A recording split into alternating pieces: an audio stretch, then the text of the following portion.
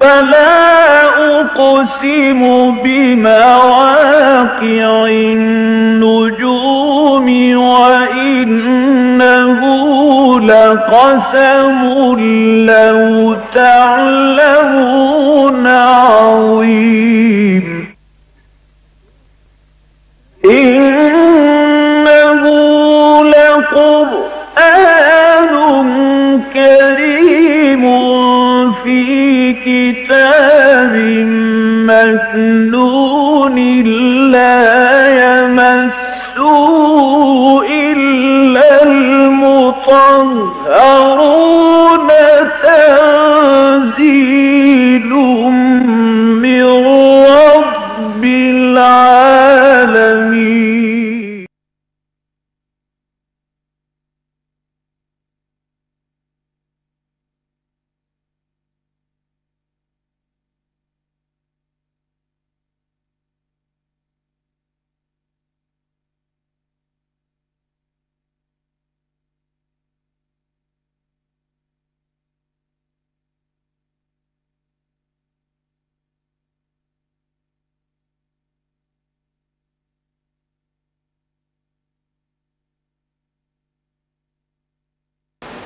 نحمده ونصلي على رسوله الكريم اما بعد.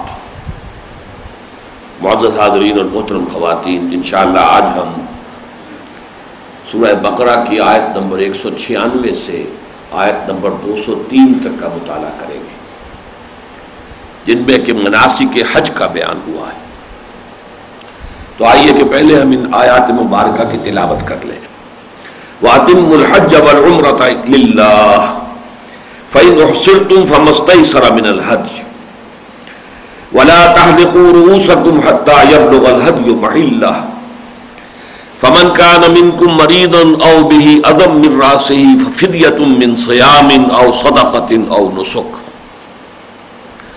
فَإِذَا أَمِنْتُمْ فَمَنْ تَمَتَّعَ بِالْعُمْرَةِ إِلَى الْحَجِّ فَمَا اسْتَيْسَرَ مِنَ الْهَدْيِ فمن لم يجد فصيام ثلاثة أيام في الحج وسبعة إذا رجعتم تلك عشرة كاملة ذلك لمن لم يكن أهله حاضر المسجد الحرام واتقوا الله واعلموا أن الله شديد العقاب. الحج أشهر معلومات فمن فرض فيهن الحج فلا رفث ولا فسوق ولا جدال في الحج وما تفعلوا من خير يعلمه الله وتزودوا فإن خير الزاد التقوى واتقون يا أولي الألباب. ليس عليكم جناح أن تبتغوا فضلا من ربكم فإذا أفضتم من عرفات فاذكروا الله عند المشعر الحرام واذكروه كما هداكم وَإِن كُنتُم مِّن قَبْلِهِ لَمِنَ الضَّالِّينَ ثُمَّ أَفِيضُوا مِنْ حَيْثُ أَفَاضَ النَّاسُ وَاسْتَغْفِرُوا اللَّهَ إِنَّ اللَّهَ غَفُورٌ رَّحِيمٌ. فَإِذَا قَضَيْتُم مَّنَاسِكَكُمْ فاذكروا اللَّهَ كذكركم آباءكم أو أشد ذكرا فمن الناس من يقول ربنا آتنا في الدنيا وما له في الآخرة من خلاق ومنهم من يقول ربنا آتنا في الدنيا حسنة وفي الآخرة حسنة وقنا عذاب النار أولئك لهم نصيب مما كسبوا والله سريع الحساب.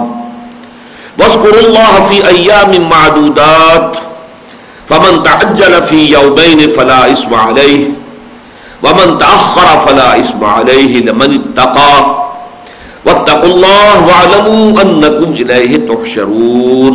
صدق اللہ العظیم. رب اشرح لي صدری ویسر لي امری واحلل عقدۃ من لسانی یفقهوا قولی. اللهم ربنا الہمنا رشدنا واعذنا من شرور انفسنا. اللهم ارنا الحق حقا وارزقنا اتباعه وارنا الباطل باطلا وارزقنا اجتنابه. اللهم وفقنا لما تحب وترضى. اللهم اجعلنا من عبادك المؤمنين. اللهم اجعلنا من عبادك المتقين. اللهم اجعلنا من عبادك المحسنين. آمین یا رب العالمین. سورہ بقرہ کے نصف ثانی کے بارے میں یہ بات میں نے بار بار آپ کے سامنے رکھی ہے کہ اس میں 4 مضامین کی لڑیاں ہیں جو باہم بٹی ہوئی ہیں. احکام شریعت جن کی 2 لڑیاں ہیں، عبادات اور معاملات، اور دوسرے جہاد فی سبیل اللہ جس کی 2 لڑیاں بن گئی، قتال فی سبیل اللہ اور انفاق فی سبیل اللہ. سورہ بقرہ کا 23واں رکوع پورا کا پورا عبادت صوم سے متعلق تھا. صوم رمضان، اس کے احکام، اس کے مقاصد، اس کا جو روحانی پہلو ہے، پھر یہ کہ اس کا جو بنیادی مقصد ہے تقویٰ، اس کا معیار کیا ہے، اس کا لیٹمس ٹیسٹ کیا ہے. 24ویں اور 25ویں رکوع میں مناسک حج کا بیان ہے. لیکن یہ ترتیب آپ نے دیکھی کہ 24ویں رکوع کی کل آیات 8 ہیں.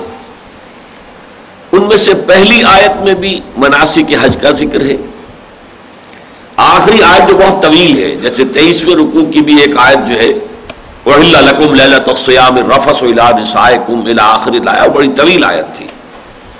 اسی طرح اس 24ویں رکوع کی بھی آخری آیت بہت طویل ہے. پھر یہ کہ 25ویں رکوع میں اگرچہ کل 14 آیات ہیں، ان میں سے 7 آیات کا تعلق مناسک حج سے ہے. یہ جو درمیان میں 6 آیتیں آئی ہیں 24ویں رکوع کی، وہ ہم پچھلی مرتبہ پڑھ چکے ہیں. ان میں سے 5 کا تعلق قتال فی سبیل اللہ سے اور 1 کا تعلق تھا انفاق فی سبیل اللہ سے. گویا کہ اس مقام پر وہ 4 لڑیاں جو ہیں وہ باہم ایک دوسرے کے ساتھ گتھی ہوئی ہمارے سامنے موجود ہے ایک ہی مقام پر. جہاں تک حج کا معاملہ ہے، پہلی بات یہ نوٹ کر لیجئے، بمقابلہ صوم کے میں نے عرض کیا تھا کہ یہ معاملہ تو بہت منفرد ہے عبادت صوم کا، کہ اس کے بارے میں سارے احکام، اس کی ساری حکمتیں، اس کے سارے مراحل اور مدارج سب ایک رکوع میں قرآن مجید میں مکمل ہو جاتے ہیں. سورہ بقرہ کا 23واں رکوع 6 آیات پر مشتمل. ابتدائی احکام، تکمیلی احکام، مقاصد، اس کی پہلی سطح کیا ہے، دوسری کیا ہے، تیسری کیا ہے، یہ سارے مباحثات ہیں. لیکن حج کا معاملہ جو ہے اس کے برعکس ہے. جہاں تک اس کی فرضیت کا تعلق ہے وہ سورہ آل عمران کی آیت سے ہے، وَلِلَّهِ عَلَى النَّاسِ حِجُّ الْبَيْتِ مَنِ اسْتَطَاعَ إِلَيْهِ سَبِيلًا وَمَنْ كَفَرَ فَإِنَّ اللَّهَ غَنِيٌّ حَمِيدٌ. اللہ کا یہ حق ہے لوگوں پر کہ وہ اس کے گھر کا حج کریں اگر وہ استطاعت رکھتے ہوں اس کے سفر کی. اور جو کفر کرے گا تو اللہ تعالیٰ تو غنی ہے، اللہ کو کوئی گدن نہیں پہنچے گا. یعنی استطاعت کے باوجود اگر کوئی شخص حج نہیں کرتا تو یہ گویا کہ کفر ہے. اگر یہ کفر قانونی نہیں ہوگا، یہ نہیں ہوگا کہ اس کی بنا پر وہ شخص مرتد قرار پا جائے اور وہ اس کی حد جاری کر دی جائے، نہیں. لیکن ایک کفر حقیقی، جیسے ابھی آپ دیکھ رہے تھے اس پروگرام میں، ایک ایمان حقیقی ہے، ایک ایمان قانونی ہے. ایمان قانونی کا دار و مدار اقرار باللسان پر ہے، ایمان حقیقی کا دار و مدار یقین قلبی پر ہے، تصدیق بالقلب پر ہے. اسی طرح کفر قانونی ہے اور ایک کفر ہے کہ جو حقیقی ہے، جس کے بارے میں اب تو خیر بہت عرصہ ہو گیا، پہلے میں بہت کوٹ کیا کرتا تھا سائیں عبد الرزاق صاحب کا ایک قول رحمہ اللہ کہ جو دم غافل سو دم کافر. انسان کا جو سانس بھی غفلت میں نکلتا ہے وہ گویا کہ ایک طرح کے کفر میں نکل رہا ہے. اصل میں تو ہر وقت جو ہے مستحضر رہنا چاہیے ایمان باللہ انسان کے قلب میں، تبھی وہ مومن ہے. لیکن غفلت طاری ہو گئی تو گویا کہ ایک نوع کا کفر جو ہے وہ اس کے اوپر تسلط کر بیٹھا. بہرحال تو حج کی فرضیت کا حکم جو ہے یہ تقریباً سن 3 ہجری میں، اس لیے کہ سورہ آل عمران میں آپ کو معلوم ہے کہ غزوہ احد کا تفصیل کے ساتھ تذکرہ ہے جو شوال سن 3 ہجری میں واقع ہوا، اور اسی کے آس پاس جو ہے یہ حج کی فرضیت کا حکم آیا ہے. یہی وجہ کہ یہاں پہ فرضیت وغیرہ کی بات نہیں ہو رہی، بلکہ یہاں شروع ہو رہا ہے وَأَتِمُّ الْحَجَّ وَالْعُمْرَةَ لِلَّهِ. جب تم میں سے کوئی شخص نیت کر لے اور آغاز کر دے عمرے کا یا حج کا تو پھر اب اسے پورا کرنا لازم ہے. جیسے کہ آپ کو معلوم ہے کہ نفلی عبادت بھی جب انسان شروع کر دیتا ہے تو پھر وہ واجب ہو جاتی ہے، اس کو پورا کرنا ہوگا. کسی وجہ سے اگر آپ نے 2 رکعت نفل کی نیت باندھی ہے لیکن آپ کو توڑنی پڑ گئی نماز بیچ میں، تو پھر آپ کو اس کی قضا دینی پڑے گی، اس لیے کہ آپ نے چونکہ وہ نفل کا آغاز کر لیا تھا تو اب وہ واجب کے درجے میں. نفلی روزہ آپ نے رکھا تھا، کسی وجہ سے آپ کو کھول دینا پڑا، لیکن یہ کہ اب اس کی قضا دینی ہوگی، اس لیے کہ جب آپ نے نفلی روزے کا آغاز کر دیا تو واجب ہو گئے. بہرحال اس کے ساتھ ہی یہ نوٹ کر لیجئے کہ یہاں چونکہ جیسا کہ میں نے عرض کیا آغاز ہو رہا تھا وَأَتِمُّ الْحَجَّ وَالْعُمْرَةَ لِلَّهِ، پورا کرو، اتمام کرو اس کا، اس کی تکمیل کرو، اس کے سارے مناسک ادا کرو، اس کی تمام آداب کو ملحوظ رکھتے ہوئے قواعد اور قوانین کو پورا کرتے ہوئے۔ تو اس لیے میں نے عرض کر دیا کہ اس سے پہلے یہ آیات جو ہیں تقریباً اس پر اجماع ہے کہ یہ سن 6 ہجری میں نازل ہوئی ہے، جبکہ صلح حدیبیہ کا واقعہ پیش آیا۔ حضور صلی اللہ علیہ وسلم 1400 یا بعض روایات کے مطابق 1800 صحابہ کی معیت میں آپ تشریف لے گئے تھے عمرے کی نیت سے، عمرے کا احرام باندھ کر، لیکن وہاں پر رکاوٹ پیش آئی۔ اہل مکہ جو ہے مشرکین مکہ وہ اڑ گئے کہ ہم ہرگز نہیں ہونے دیں گے، جس کے نتیجے میں پھر صلح واقع ہوئی۔ پھر اس صلح میں یہ طے ہوا کہ اب اس سال تو آپ کو واپس جانا ہوگا۔ یہ انہوں نے اپنی گویا کہ ایک پچ جو ہے، اپنی ضد جو ہے پوری کرا لی کہ اس سال تو اب ہم آپ کو نہیں کرنے دیں گے حج، لہذا وہیں پر پھر احرام کھول دیا گیا۔ تو اس کے احکام ہیں یہاں پہ جو اس آیت کے اندر آ رہے ہیں، جو یہ 24ویں رکوع کی آخری آیت جو بہت طویل ہے، در حقیقت یہ اس موقع کی ہے، لیکن اس کے بعد اس کا قضا جو ہے پھر چونکہ اسی صلح حدیبیہ میں طے ہو گیا تھا، آپ اگلے سال آ جائیے اور ہم 3 دن کے لیے مکے کو ہم خالی کر دیں گے آپ کے لیے۔ چنانچہ کیا انہوں نے یہ اگلے سال سن 7 میں 7 ہجری میں عمرہ قضا حضور نے اور صحابہ نے ادا کیا، یعنی وہی عمرہ کہ جس کا احرام کھول دینا پڑا تھا بغیر عمرے کی تکمیل کیے سن 6 ہجری میں، اب اس کی قضا ہے جو سن 7 ہجری میں عمرہ قضا اس لیے وہ کہلاتا ہے۔ اور مکے والوں نے واقعتاً شہر کو خالی کر دیا، خود پہاڑوں پر چلے گئے، 3 دن تک بس مسلمان وہاں پر، اگرچہ اس حالت میں بھی انہوں نے کسی بت کو توڑا نہیں ہے، وہ معاہدے کی خلاف ورزی ہو جاتی، وہ بت تو پھر 1 سال بعد توڑے گئے سن 8 ہجری میں جبکہ مکہ فتح ہوا ہے۔ باقی جو عمرہ ادا کیا اس وقت حضور نے اور مسلمانوں نے، وہ جس حال میں حرم تھا اسی حال میں اس کا وہاں پر جو ہے طواف بھی ہوا ہے اور مناسک ادا ہوئے۔ لیکن میں اس لیے یہ نوٹ کرا رہا تھا کہ اصل میں ترتیب مصحف کے حوالے سے یہ بات دیکھیے کہ اب اگرچہ سورہ بقرہ کا اکثر و بیشتر حصہ تو وہ ہے کہ جو ہجرت سے بعد سے شروع ہو کر، ہجرت کے فوراً بعد سے شروع ہو کر اور غزوہ بدر سے متصل قبل تک نازل، اکثر و بیشتر حصہ تو وہ ہے، لیکن کہیں کہیں آیات ہیں جو بہت بعد میں نازل ہوئی لیکن وہ شامل کر دی گئی، جیسے یہ سن 6 ہجری کے اندر اگر یہ آیات نازل ہو رہی ہیں تو ان کو یہاں پہ شامل کیا گیا۔ اب اس میں بھی کوئی نہ کوئی حکمت تو ہوگی، یہ اللہ تعالیٰ کا فیصلہ ہے، اللہ کا فعل ہے، اور فعل الحکیم لا یخلو عن الحکمہ، کسی حکیم ہستی کا کوئی فعل بھی حکمت سے خالی نہیں ہوتا۔ اسی طریقے سے سن 9 ہجری میں نازل ہوئے ہیں احکام سود کے بارے میں، آخری جو حرمت کے احکام ہیں وہ بھی اسی سورہ مبارکہ میں شامل ہے، بلکہ یہ کہ جو اس کی جو آخری 2 آیات ہیں اس کے بارے میں تو روایات ملتی ہے کہ وہ گویا کہ اس اعتبار سے مکی شمار ہوں گی کہ ہجرت سے قبل نازل ہوئی تھی، لیکن انہیں مکی اس لیے نہیں کہا جاتا کہ وہ زمین پر نازل ہوئی ہی نہیں، وہ تو حضور جب شب معراج میں تشریف لے گئے تھے تو وہاں آسمان پر انہیں یہ 2 آیات دی گئی، آمن الرسول بما انزل الیہ من ربہ والمؤمنون، اور وہاں سے اس کے بعد اگلی آیت لا یکلف اللہ نفسا الا وسعها، اور طویل ترین دعا جو ایک آیت میں قرآن میں آئی ہے۔ تو یہ اللہ تعالیٰ نے امت محمد صلی اللہ علیہ وسلم کے لیے 2 تحفے تھے جو شب معراج محمد الرسول اللہ کو عطا فرمائے صلی اللہ علیہ وسلم، تو یہ گویا کہ حضور وہاں سے لے کر آئے ہیں۔ تو اس پہلو سے یہ ہے کہ مختلف اوقات میں نازل ہونے والی آیات کو جمع کیا گیا ہے۔ اب اس میں ہمیں حکمت نظر آ رہی ہے۔ صوم جیسا کہ میں نے عرض کیا تھا کہ یہ عربوں میں معروف تھا ہی گھوڑوں کے لیے، گھوڑوں کو جنگ کے لیے تیار کرنے کے لیے انہیں روزہ رکھوایا جاتا تھا تاکہ بھوک پیاس اور دھوپ کی شدت کو وہ برداشت کرنے کے قابل ہو جائیں، اس لیے کہ جنگ کی حالت میں تو آپ نہیں کہہ سکتے کس وقت کیا صورتحال پیش آ جائے گی، کس وقت کچھ چارہ ہوگا نہیں ہوگا، کھانے کو ملے گا، تو انسانوں کو بھی اس قابل ہونا چاہیے کہ وہ سختیاں جھیل سکیں۔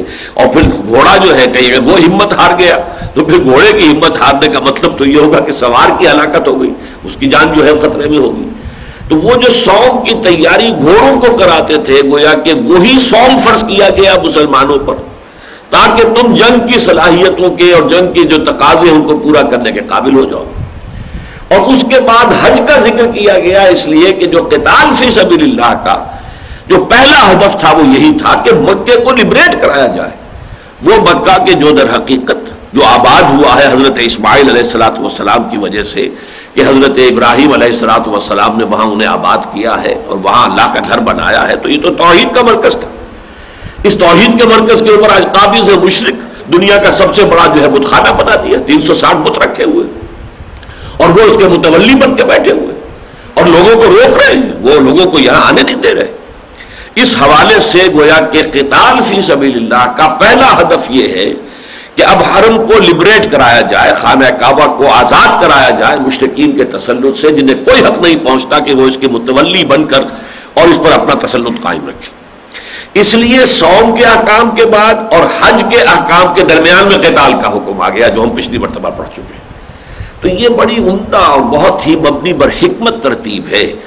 ویسے یہ لازم نہیں ہے کہ ہم ہر جگہ پر سمجھ سکیں کہ کیا حکمت ہے، لیکن یہ کہ جیسے جیسے انسان کا علم بڑھے گا انشاءاللہ تعالیٰ، چونکہ قرآن مجید کے بارے میں حضور کی اپنی حدیث ہے کہ لا تنقضی عجائبہ، کسی ایک وقت پر آ کر قرآن مجید کا علم جو ہے آخری تکمیلی درجے کو نہیں پہنچ جائے گا، بلکہ اس کے اندر نئی نئی حکمتیں اور نئے نئے جو ہیں علم کے معرفت کے موتی جو ہے نکلتے چلے آئیں گے۔ یہ ایسی کان نہیں ہے، ہیرو کی کوئی کان ایسی ہو سکتی ہے کہ اس میں سے بس ہیرے نکل گئے جتنے تھے، اب کان خالی ہو گئی۔ قرآن ایسی کان نہیں ہے، علم حکمت معرفت کے موتی اس سے نکلتے رہیں گے تا قیام قیامت۔ لا تنقضی عجائبہ ولا یشبع منہ العلماء ولا یخلق عن کثرت الرد۔ اس قرآن کے عجائب کبھی ختم نہیں ہوں گے، نہ اہل علم اس سے کبھی سیر ہو سکیں گے، اور نہ ہی یہ بار بار کے پڑھنے سے اس پر کوئی بوسیدگی طاری ہوگی کہ ایک انسان سمجھے بھائی پہلے پڑھ چکا وہ کیا کرنا پڑھ کر۔ ہر دفعہ پڑھے گا اور اسے ہر مرتبہ نیا لطف آئے گا، اور ہر مرتبہ ہو سکتا ہے کہ بالکل ایک ایسے مقام سے جس سے وہ سینکڑوں مرتبہ پہلے گزر چکا ہے، گزر کے میں آج مجھ پر یہ حقیقت اس مقام کے حوالے سے منکشف ہوئی، حالانکہ میں اس سے پہلے سینکڑوں مرتبہ اس مقام سے گزر چکا ہوں، کبھی ذہن ادھر منتقل نہیں ہوا۔ یہ کیفیت مسلسل رہے گی تا قیام قیامت رہے گی۔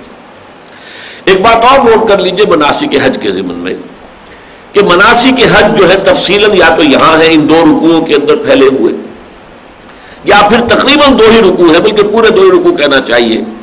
وہ ہے چوتھا رکوع اور 5واں رکوع سورہ حج کا۔ وہ پورے اس لیے 2 بن جاتے ہیں کہ ان میں ایک تیسرے رکوع کی آیت بھی اس میں شامل ہو جائے گی جو کہ حج کا تذکرہ ہے، اور پھر یہ کہ 5ویں رکوع کی ایک آیت جو ہے وہ ایک دوسرے مضمون سے متعلق ہے، اسر قتال سے متعلق ہے۔ تو اس حوالے سے جیسے یہاں پر بھی آپ نے دیکھا کہ پہلے قتال کا حکم آیا، پھر یہ حج کے مناسک بیان ہو رہے ہیں، اسی طرح سورہ حج میں آپ دیکھیں گے کہ حج کے مناسک بیان ہوتے ہی قتال کا اذن آ رہا ہے۔ تو ان دونوں کے درمیان جو باہم ربط ہے وہ واضح ہو جاتا ہے کہ قتال فی سبیل اللہ کا اولین ہدف جو ہے وہ مکے کو مشرکین مکہ کے تسلط سے آزاد کرانا ہے۔ لیکن وہاں جو 2 رکوع ہیں ان میں جو مناسک حج کا تذکرہ ہے تو اس میں سب سے زیادہ زور ہے قربانی پر، وَيَذْكُرُ اسْمَ اللَّهِ فِي أَيَّامٍ مَّعْلُومَاتٍ عَلَىٰ مَا رَزَقَهُم مِّن بَهِيمَةِ الْأَنْعَامِ، بلکہ 5واں رکوع تو پھر جو ہے وہ پورا کا پورا قربانی کے بارے میں ہے۔ اور دوسرے یہ کہ اس میں طواف زیارہ جسے کہتے ہیں، 10ویں ذی الحج کو جبکہ احرام سے انسان حاجی نکل آتا ہے، رن حت 10ویں ذی الحج کے یہ 4 افعال ہیں۔ سب سے پہلے رمی ہے، اس کے بارے میں بعد میں عرض کروں گا، اس کے بعد نہر ہے، جو بھی آپ نے قربانی پیش کرنی ہے اس کے گلے پر جا کر گردن پر چھری پھیریے، پھر اس کے بعد حلق ہے، سر منڈوائیے یا حجامت کرائیے، اور پھر اس کے بعد طواف، یہ طواف زیارہ کہلاتا ہے۔ تو سورہ حج میں تو صرف ان کا ذکر ہے، لہذا یہاں سورہ بقرہ میں اس طواف زیارہ کا ذکر نہیں آیا، اس لیے کہ وہ وہاں پر آ چکا ہے۔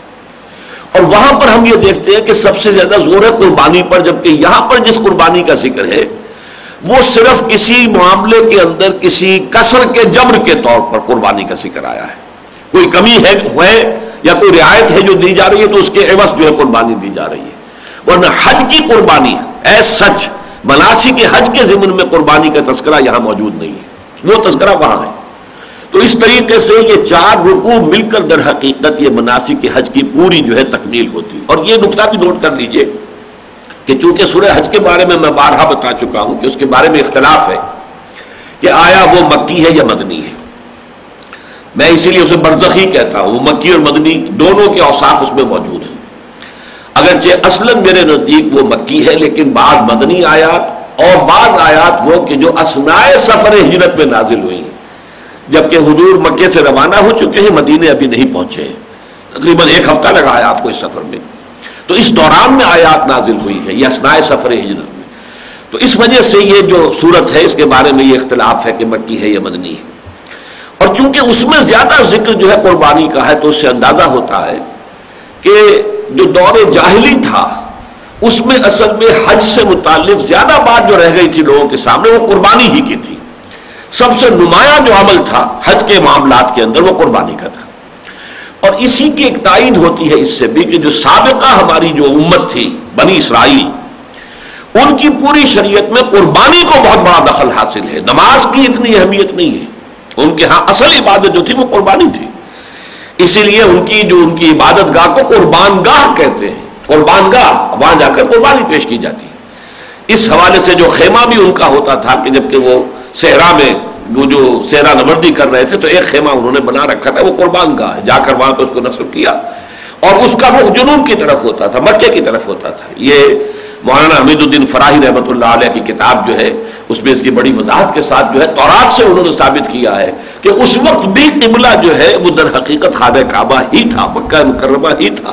اس لیے کہ ان کے قربان گاہ کا جو رخ ہے وہ مکے کی طرف ہوتا تھا. جب کوئی شخص پیش کرتا تھا کھڑے ہو کر قربانی تو اس کا رخ جو ہے مکے کی طرف ہوتا تھا. لیکن سابقہ شریعت میں اس وقت جو نقطہ میں عرض کر رہا تھا وہ یہ ہے کہ سابقہ شریعت یعنی شریعت موسوی میں زیادہ زور قربانی پر ہے، نماز پر اتنا نہیں ہے. ہمارے ہاں کے نماز اور ذکر پر بہت زیادہ زور ہے. قربانی کے معاملے کو حج کے معاملے میں تو قدرے کم کر دیا گیا ہے. البتہ جو اضافہ کیا گیا اس میں شریعت محمدی میں صلی اللہ علیہ وسلم کہ قربانی کے مسئلے کو یونیورسل بنا دیا. اس کا ایکسٹینٹ جو ہے، اس کی وسعت جو ہے بڑھ گئی. پوری دنیا میں جہاں مسلمان ہیں عید الاضحیٰ میں قربانی دے رہا، جبکہ اس سے پہلے اس کا کوئی تصور تھا ہی نہیں. وہ قربانی قربان گاہ میں ہوتی تھی یا وہ قربانی جو تھی وہ صرف یہ کہ بیت اللہ کے پاس جا کر ہوتی تھی. عید الاضحیٰ کا کوئی تصور نہیں تھا کہ پوری دنیا میں جہاں بھی کہیں کوئی مسلمان ہو وہ قربانی دے. تو قربانی کو شریعت محمدی میں آ کر پھیلا دیا گیا. تمام دنیا کے مسلمان کم سے کم حج کے اس ایک رکن میں شریک ہو جائیں. اگرچہ وہ نہیں جا پا رہے ہیں، وہ حج نہیں کر رہے ہیں، وہ اپنے ہی شہروں میں ہیں، اپنے ہی ملکوں میں ہیں، لیکن کم سے کم یہ کہ اس میں وہ شریک ہو جائیں. لیکن یہ کہ جہاں تک حج کا فی نفس ہی تعلق ہے، پراپر حج کے جو مناسک ہیں ان میں قربانی کی اب وہ اہمیت نہیں ہے. جیسا کہ میں ابھی بعد میں عرض کروں گا کہ اگر کوئی شخص افراد کرتا ہے یعنی تمتع نہیں کرتا اور یہ کہ کوئی اور بھی رکاوٹ اسے پیش نہیں آئی ہے، کسی معاملے میں اس نے احرام کی کوئی پابندی جو ہے اس کو توڑا نہیں ہے، تو بغیر قربانی کے بھی اس کا حج ہو جائے گا. قربانی لازم نہیں ہے. اس حوالے سے عین حج کے اندر قربانی کا ہماری شریعت میں وہ مقام نہیں ہے کہ جو پہلے تھا، بلکہ اس قربانی کو زیادہ وسعت دے کر پوری امت مسلمہ پر پوری دنیا کے اندر پھیلا دیا گیا ہے. بس یہ چند تمہیدی باتیں ہیں. تو اب اس کے بعد تو چونکہ مناسک حج ہیں، ان کے احکام ہیں، تفاصیل میں تو ہم جائیں گے نہیں اس لیے کہ وہ فقہی مسائل پھر ہو جاتے ہیں. لیکن اصولاً ہمیں سمجھنے ہیں کہ وہ کیا مناسک ہیں، کیا اعمال ہیں کہ جو ضروری ہے. فرمایا وَأَتِمُّ الْحَجَّ وَالْعُمْرَةَ لِلَّهِ. اور میں اس کی وضاحت کر چکا ہوں کہ جب کوئی شخص احرام باندھ لے یعنی نیت کر لینا جو ہے حج یا عمرے کی، وہ نیت کی علامت کیا کہ احرام باندھ لیا. اب آپ نے گویا کہ اپنے اوپر لازم کر لیا ہے حج بھی، یا اگر عمرے کا احرام باندھا تو عمرہ. اب اس کو پورا کرنا ضروری ہے. اتمو اتمام سے ہے، فعل امر ہے، پورا کیا کرو. فَإِنْ أُحْصِرْتُمْ، اب آ گئی وہ بات. پھر اگر تمہیں گھیر لیا جائے یعنی راستے میں کوئی رکاوٹ آ گئی، جیسے کہ آ گئی قریش مکہ کھڑے ہو گئے میدان میں حائل ہو کر ہم تو عمرہ نہیں کرنے دیں گے، یا اس سے پہلے بھی کوئی کسی مسلمان کو وہ اجازت نہیں دیتے تھے. یہ تو جب صلح حدیبیہ کے موقع پر بھی حضرت عثمان کو خاص طور پر رعایت دی تھی انہوں نے، جب حضور نے انہیں اپنا ایلچی بنا کر بھیجا تھا کہ اچھا عثمان تم چاہو تو طواف کر لو، تو حضرت عثمان نے انکار کر دیا کہ میں یہ گوارا نہیں کر سکتا کہ محمد الرسول اللہ صلی اللہ علیہ وسلم جو ہے وہ طواف نہ کر سکے اور میں طواف کروں. میں طواف نہیں کروں. نہیں کیا انہوں نے طواف رضی اللہ تعالی عنہ وارضاہ. بہرحال انہوں نے روکا ہوا تھا. تو اب وہ جو احصار ہے، گھیراؤ میں لے لینا کہ اب آدمی جو ہے وہ احرام تو باندھ چکا ہے لیکن کوئی رکاوٹ ایسی پیش آ گئی. لیکن وہ رکاوٹ داخلی بھی ہو سکتی ہے. ایک تو خارجی ہے کہ دشمن مزاحم ہو جائے کہ میں نہیں تمہیں عمرہ کرنے دوں گا یا حج کرنے دوں گا، یا یہ کہ کوئی بیماری آ گئی، ایک شخص نے احرام تو باندھا ہے لیکن اس کے بعد فرض کیجئے ہارٹ اٹیک ہو گیا اسے، اب وہ ہسپتال میں داخل ہے، اب وہ حج نہیں کر سکتا، یا احرام جو اس نے عمرے کا احرام باندھا تھا نہیں کر سکتا، احرام کھول دینا پڑے گا. تو اب اس کے لیے قضا پھر لازم ہو جائے گی کہ بعد میں پھر اس کی قضا ادا کرے. وَأَتِمُّ الْحَجَّ وَالْعُمْرَةَ لِلَّهِ فَإِنْ أُحْصِرْتُمْ فَمَا اسْتَيْسَرَ مِنَ الْهَدْيِ. پھر اگر تمہیں گھیر لیا جائے تو پھر جو بھی قربانی پیش کر سکو وہ قربانی پیش کر دو. اسے دم احصار کہتے ہیں. گویا کہ اگر کوئی رکاوٹ پیش نہیں آئی ہے تو پھر یہ دم احصار کا کوئی سوال پیدا نہیں ہوتا, یہ بھی خارج بحث ہے.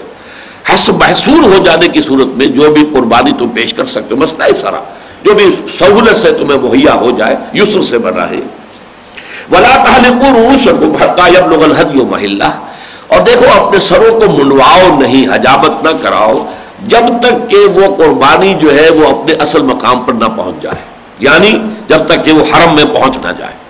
فرض کیجئے کہ آپ ابھی میقات سے جو ہے ابھی داخلی ہوئے تھے, حدود حرم تو ابھی دور ہے اور رکاوٹ پیش آ گئی, وہاں آپ کو جانے نہیں دیا جا رہا, تو اب یہ قربانی جو ہے آپ نہیں جا رہے, کسی اور کے ذریعے سے بھیج دیجئے کہ یہ پہنچ جائے حرم میں جو اس کا اصل مقام ہے. حتیٰ یبلغ الہدی محلہ. اب ظاہر بات ہے کہ اس وقت اگرچہ کوئی ایسا تو نہیں تھا کہ ٹیلی گرام آ جائے کہ بھائی پہنچ گیا ہے, یا کوئی اور ٹیلی فون سے معلوم ہو جائے اور کسی کے پاس موبائل فون ہو کہ اب لیکن یہ کہ اندازہ کر کے کہ اب اتنے دن گزر گئے تو ہمارا وہ جو جانور تھا قربانی کا وہ وہاں پہنچ چکا ہوگا, پھر وہ احرام کھول سکتے. ورنہ اس وقت تک وہ احرام چاہے وہ محصور ہیں, جا نہیں سکتے, وہ حج یا عمرہ نہیں کر سکتے, لیکن احرام کی پابندیاں برقرار رہیں گی. یہ تحلقوا رؤوسکم جو ہے در حقیقت یہ گویا کہ احرام سے نکلنے کی علامت ہوتی ہے. بال کٹوا دینا یا بال جو مڑوا دینا سر کے, یہ علامت ہے کہ اب احرام کی پابندیاں ختم ہوئی, آپ احرام سے نکل آئے.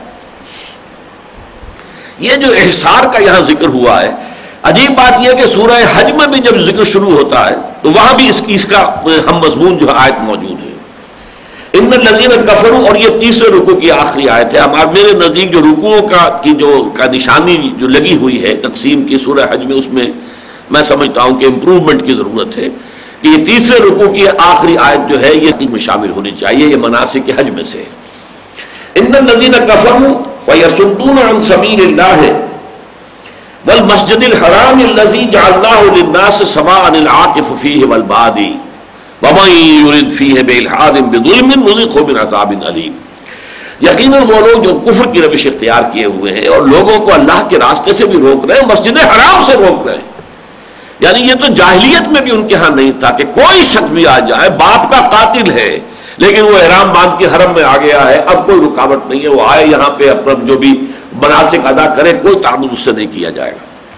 لیکن یہ کہ یہ لوگ اس وقت جو ہے اس طرح کی ضد اور ہٹ درمی میں آ گئے ہیں کہ اہل ایمان کو اللہ کے راستے سے بھی روک رہے ہیں اور حرم سے, مسجد حرام سے روک رہے ہیں. اور یہاں بڑے پیارے الفاظ آئے, الذی جعلناہ للناس سواء العاکف فیہ والباد, کہ جسے ہم نے تمام نوع انسانی کے لیے قرار دیا ہے. یہ صرف بنی اسماعیل کے لیے نہیں ہے, یہ حرم ہے پوری نوع انسانی کے لیے. اس لیے کہ امت مسلمہ جو ہے, امت محمد صلی اللہ علیہ وسلم, وہ تو کوئی ایک یونی ریشیل یا یونی نیشنل تو امت نہیں ہے, وہ تو ملٹی ریشیل یا ملٹی نیشنل امہ ہے, جس میں تمام نسلوں کے لوگ ہیں, تمام جو ہے علاقوں کے لوگ ہیں, پوری دنیا کے تمام ممالک کے لوگ ہیں. لہذا یہ سب کے لیے. اور سواد العاکف فی والباد, عاکف وہ جو رکا ہوا ہے وہیں پر, یعنی جو وہاں آباد ہے, اور بادی وہ ہے کہ جو باہر سے آ رہا ہے, جس کے لیے ہمارے ہاں جو فقہ کی اصطلاحات ہے وہ حلی اور آفاقی.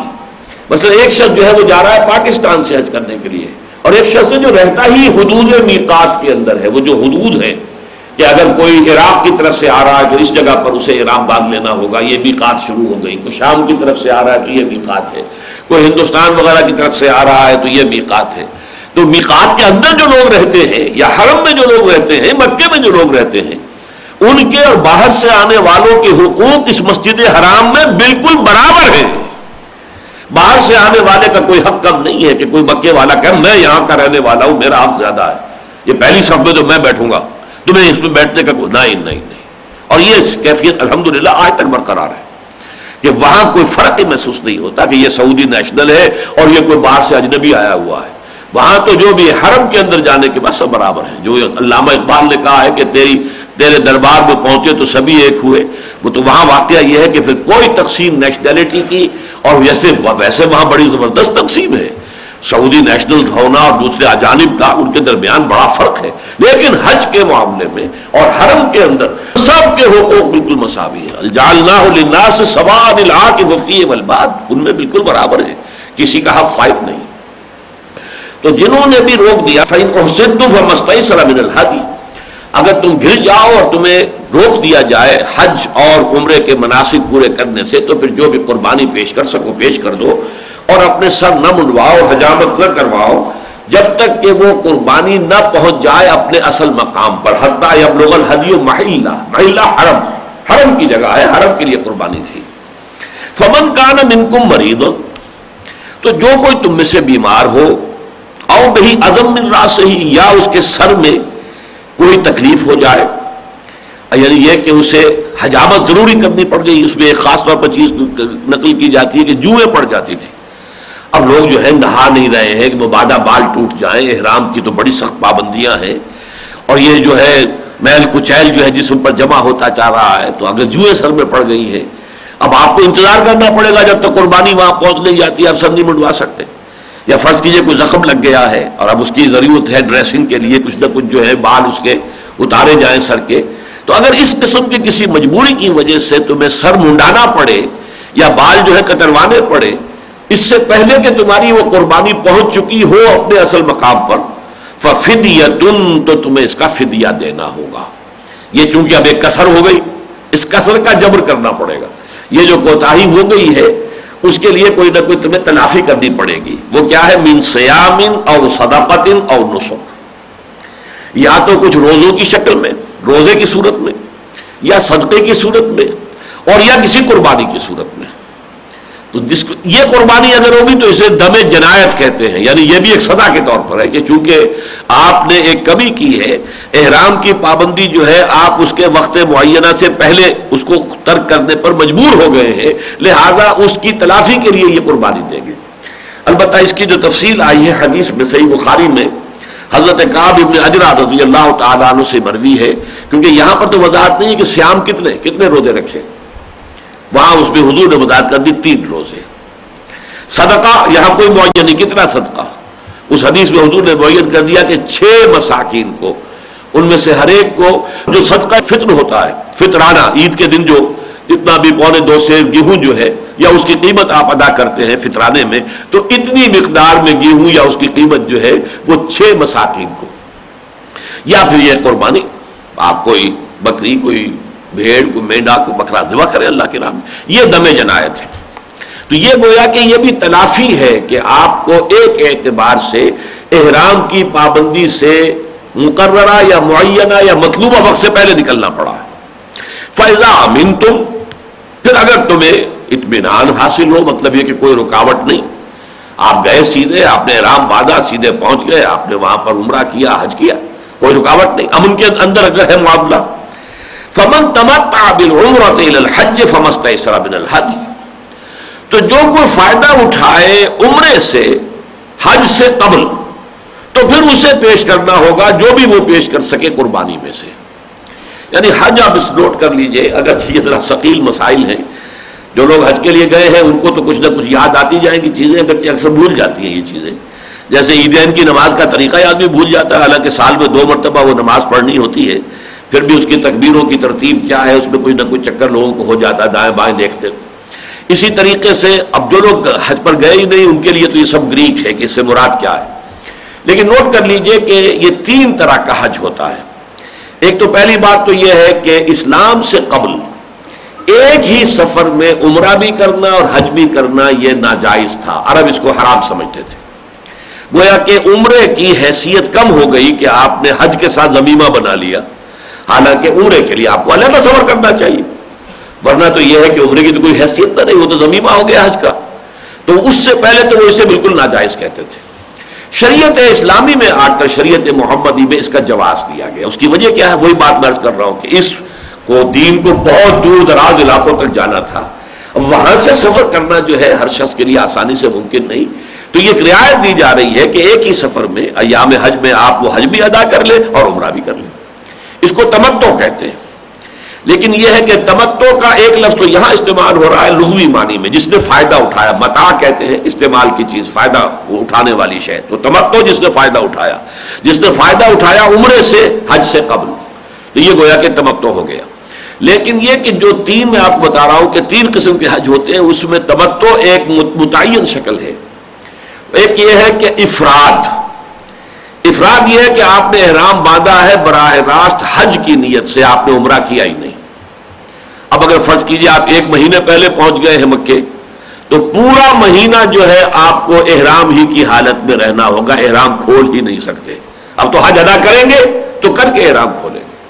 یہ ثقیل ترین جو ہے حج ہے، الا یہ کہ کوئی شخص جیسے آج کل ہوتا ہے لیٹ فلائٹس چلتی ہیں، تو جو حج سے 3-4 دن پہلے ہی پہنچا ہے تو وہ افراد بڑی آسانی سے کر سکتا ہے کہ وہ افراد کا ہی جو ہے وہ احرام باندھ لے، تمتع نہ کرے، یعنی عمرہ نہ کرے، اور سیدھے اسی احرام سے اس نے حج کے مناسک ادا کیے، حج پورا کیا اور احرام کھول دیا۔ یہ افراد کہلاتا ہے، فرد ایک، یعنی صرف اس میں حج کیا جائے۔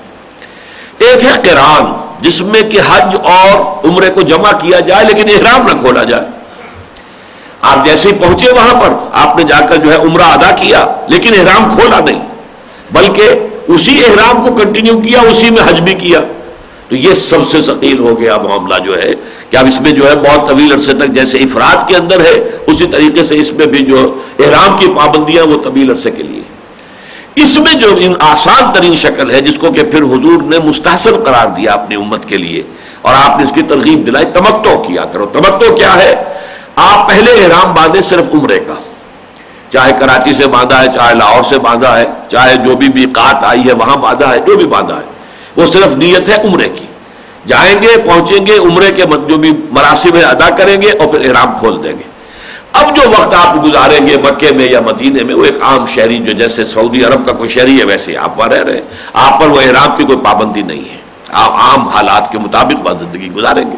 پھر ہم حج کے لیے احرام باندھیں گے اثر نو 8 ذی الحجہ کو، یوم ترویہ کہلاتا ہے، جبکہ مکے سے روانگی ہوتی ہے۔ اب مکے سے احرام باندھا جائے گا اور پھر یہ کہ 8 تاریخ کو پہنچ جائیں گے شام تک مغرب کی نماز سے پہلے پہلے مینا میں، پھر 9 تاریخ کو جو ہے فجر پڑھ کے چلیں گے اور جائیں گے عرفات، اور عرفات کو مغرب غروب ہونے کے بعد سورج کے واپس چلیں گے، لیکن نماز مغرب کی وہاں ادا نہیں کریں گے بلکہ آ کر مزدلفے میں مغرب اور عشاء دونوں کو جمع کر کے پڑھیں گے، باقی رات گزاریں گے مزدلفہ میں، اور پھر 10 کی صبح کو فجر کی نماز کے بعد جو ہے پھر آپ مزدلفہ سے چل کر اور پھر مینا میں واپس آئیں گے۔ اور یہ ہے سخت ترین دن جو ہوتا ہے 10، جس کا میں نے رنحت آپ کو بتایا، پہلے رمی کرنی ہے، پھر قربانی دینی ہے، پھر اپنا وہ حلق وغیرہ جو بھی ہے وہ کرنا ہے، پھر جا کر مکے میں طواف کرنا، اور یہ سب سے مشکل طواف ہوتا ہے، انتہائی وجوب والا طواف، لیکن یہ طواف جو ہے یہ بہت بڑا رکن ہے اس حج کا۔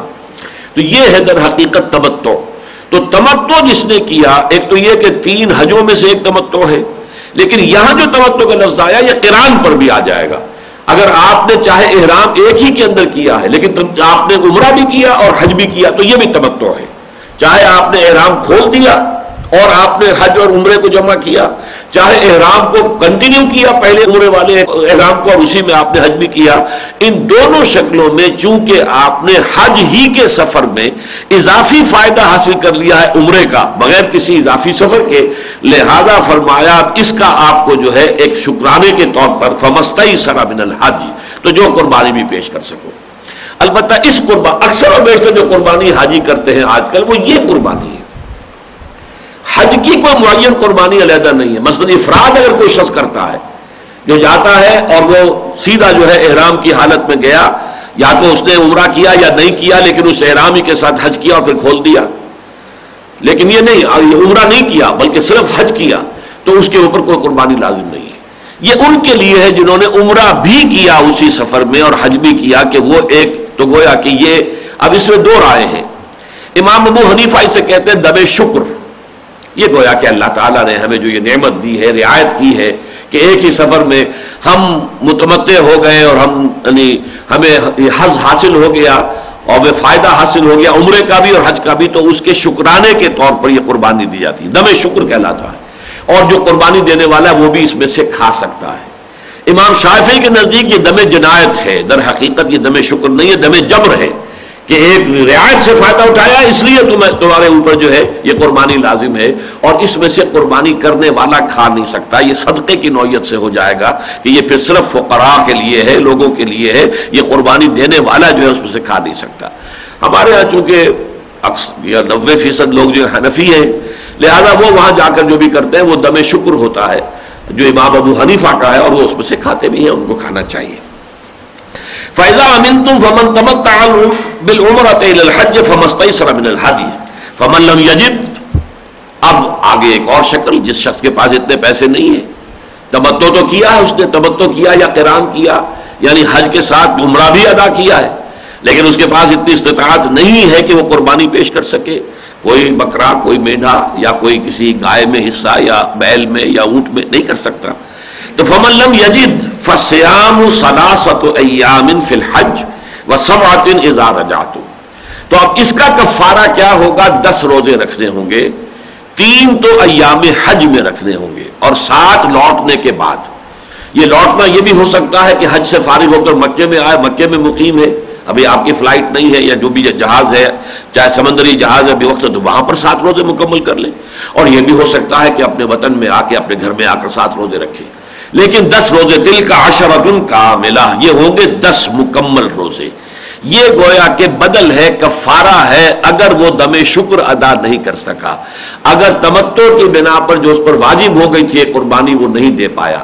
اور یہ جو ایام حج میں 3 روزے رکھنے ہوں گے، یہ 9 ذی الحج سے پہلے ہوں گے، اس لیے کہ 10ویں ذی الحج جو ہے یہ تو عید کا دن ہے، اس میں جو ہے روزہ رکھنے کی اجازت ہی نہیں ہے، اس میں تو نحر ہے، آپ کو قربانی کرنی ہے، تو 9 ذی الحج سے پہلے 3، اور اس کے بعد پھر لوٹ کر جب آئیں اپنے گھر کو یا مکے میں واپس آ جائیں اور بنا سے، تو پھر آ کر 7 روزے رکھ کر 10 مکمل کر دیں، یہ گویا کہ اس کا بدل ہے۔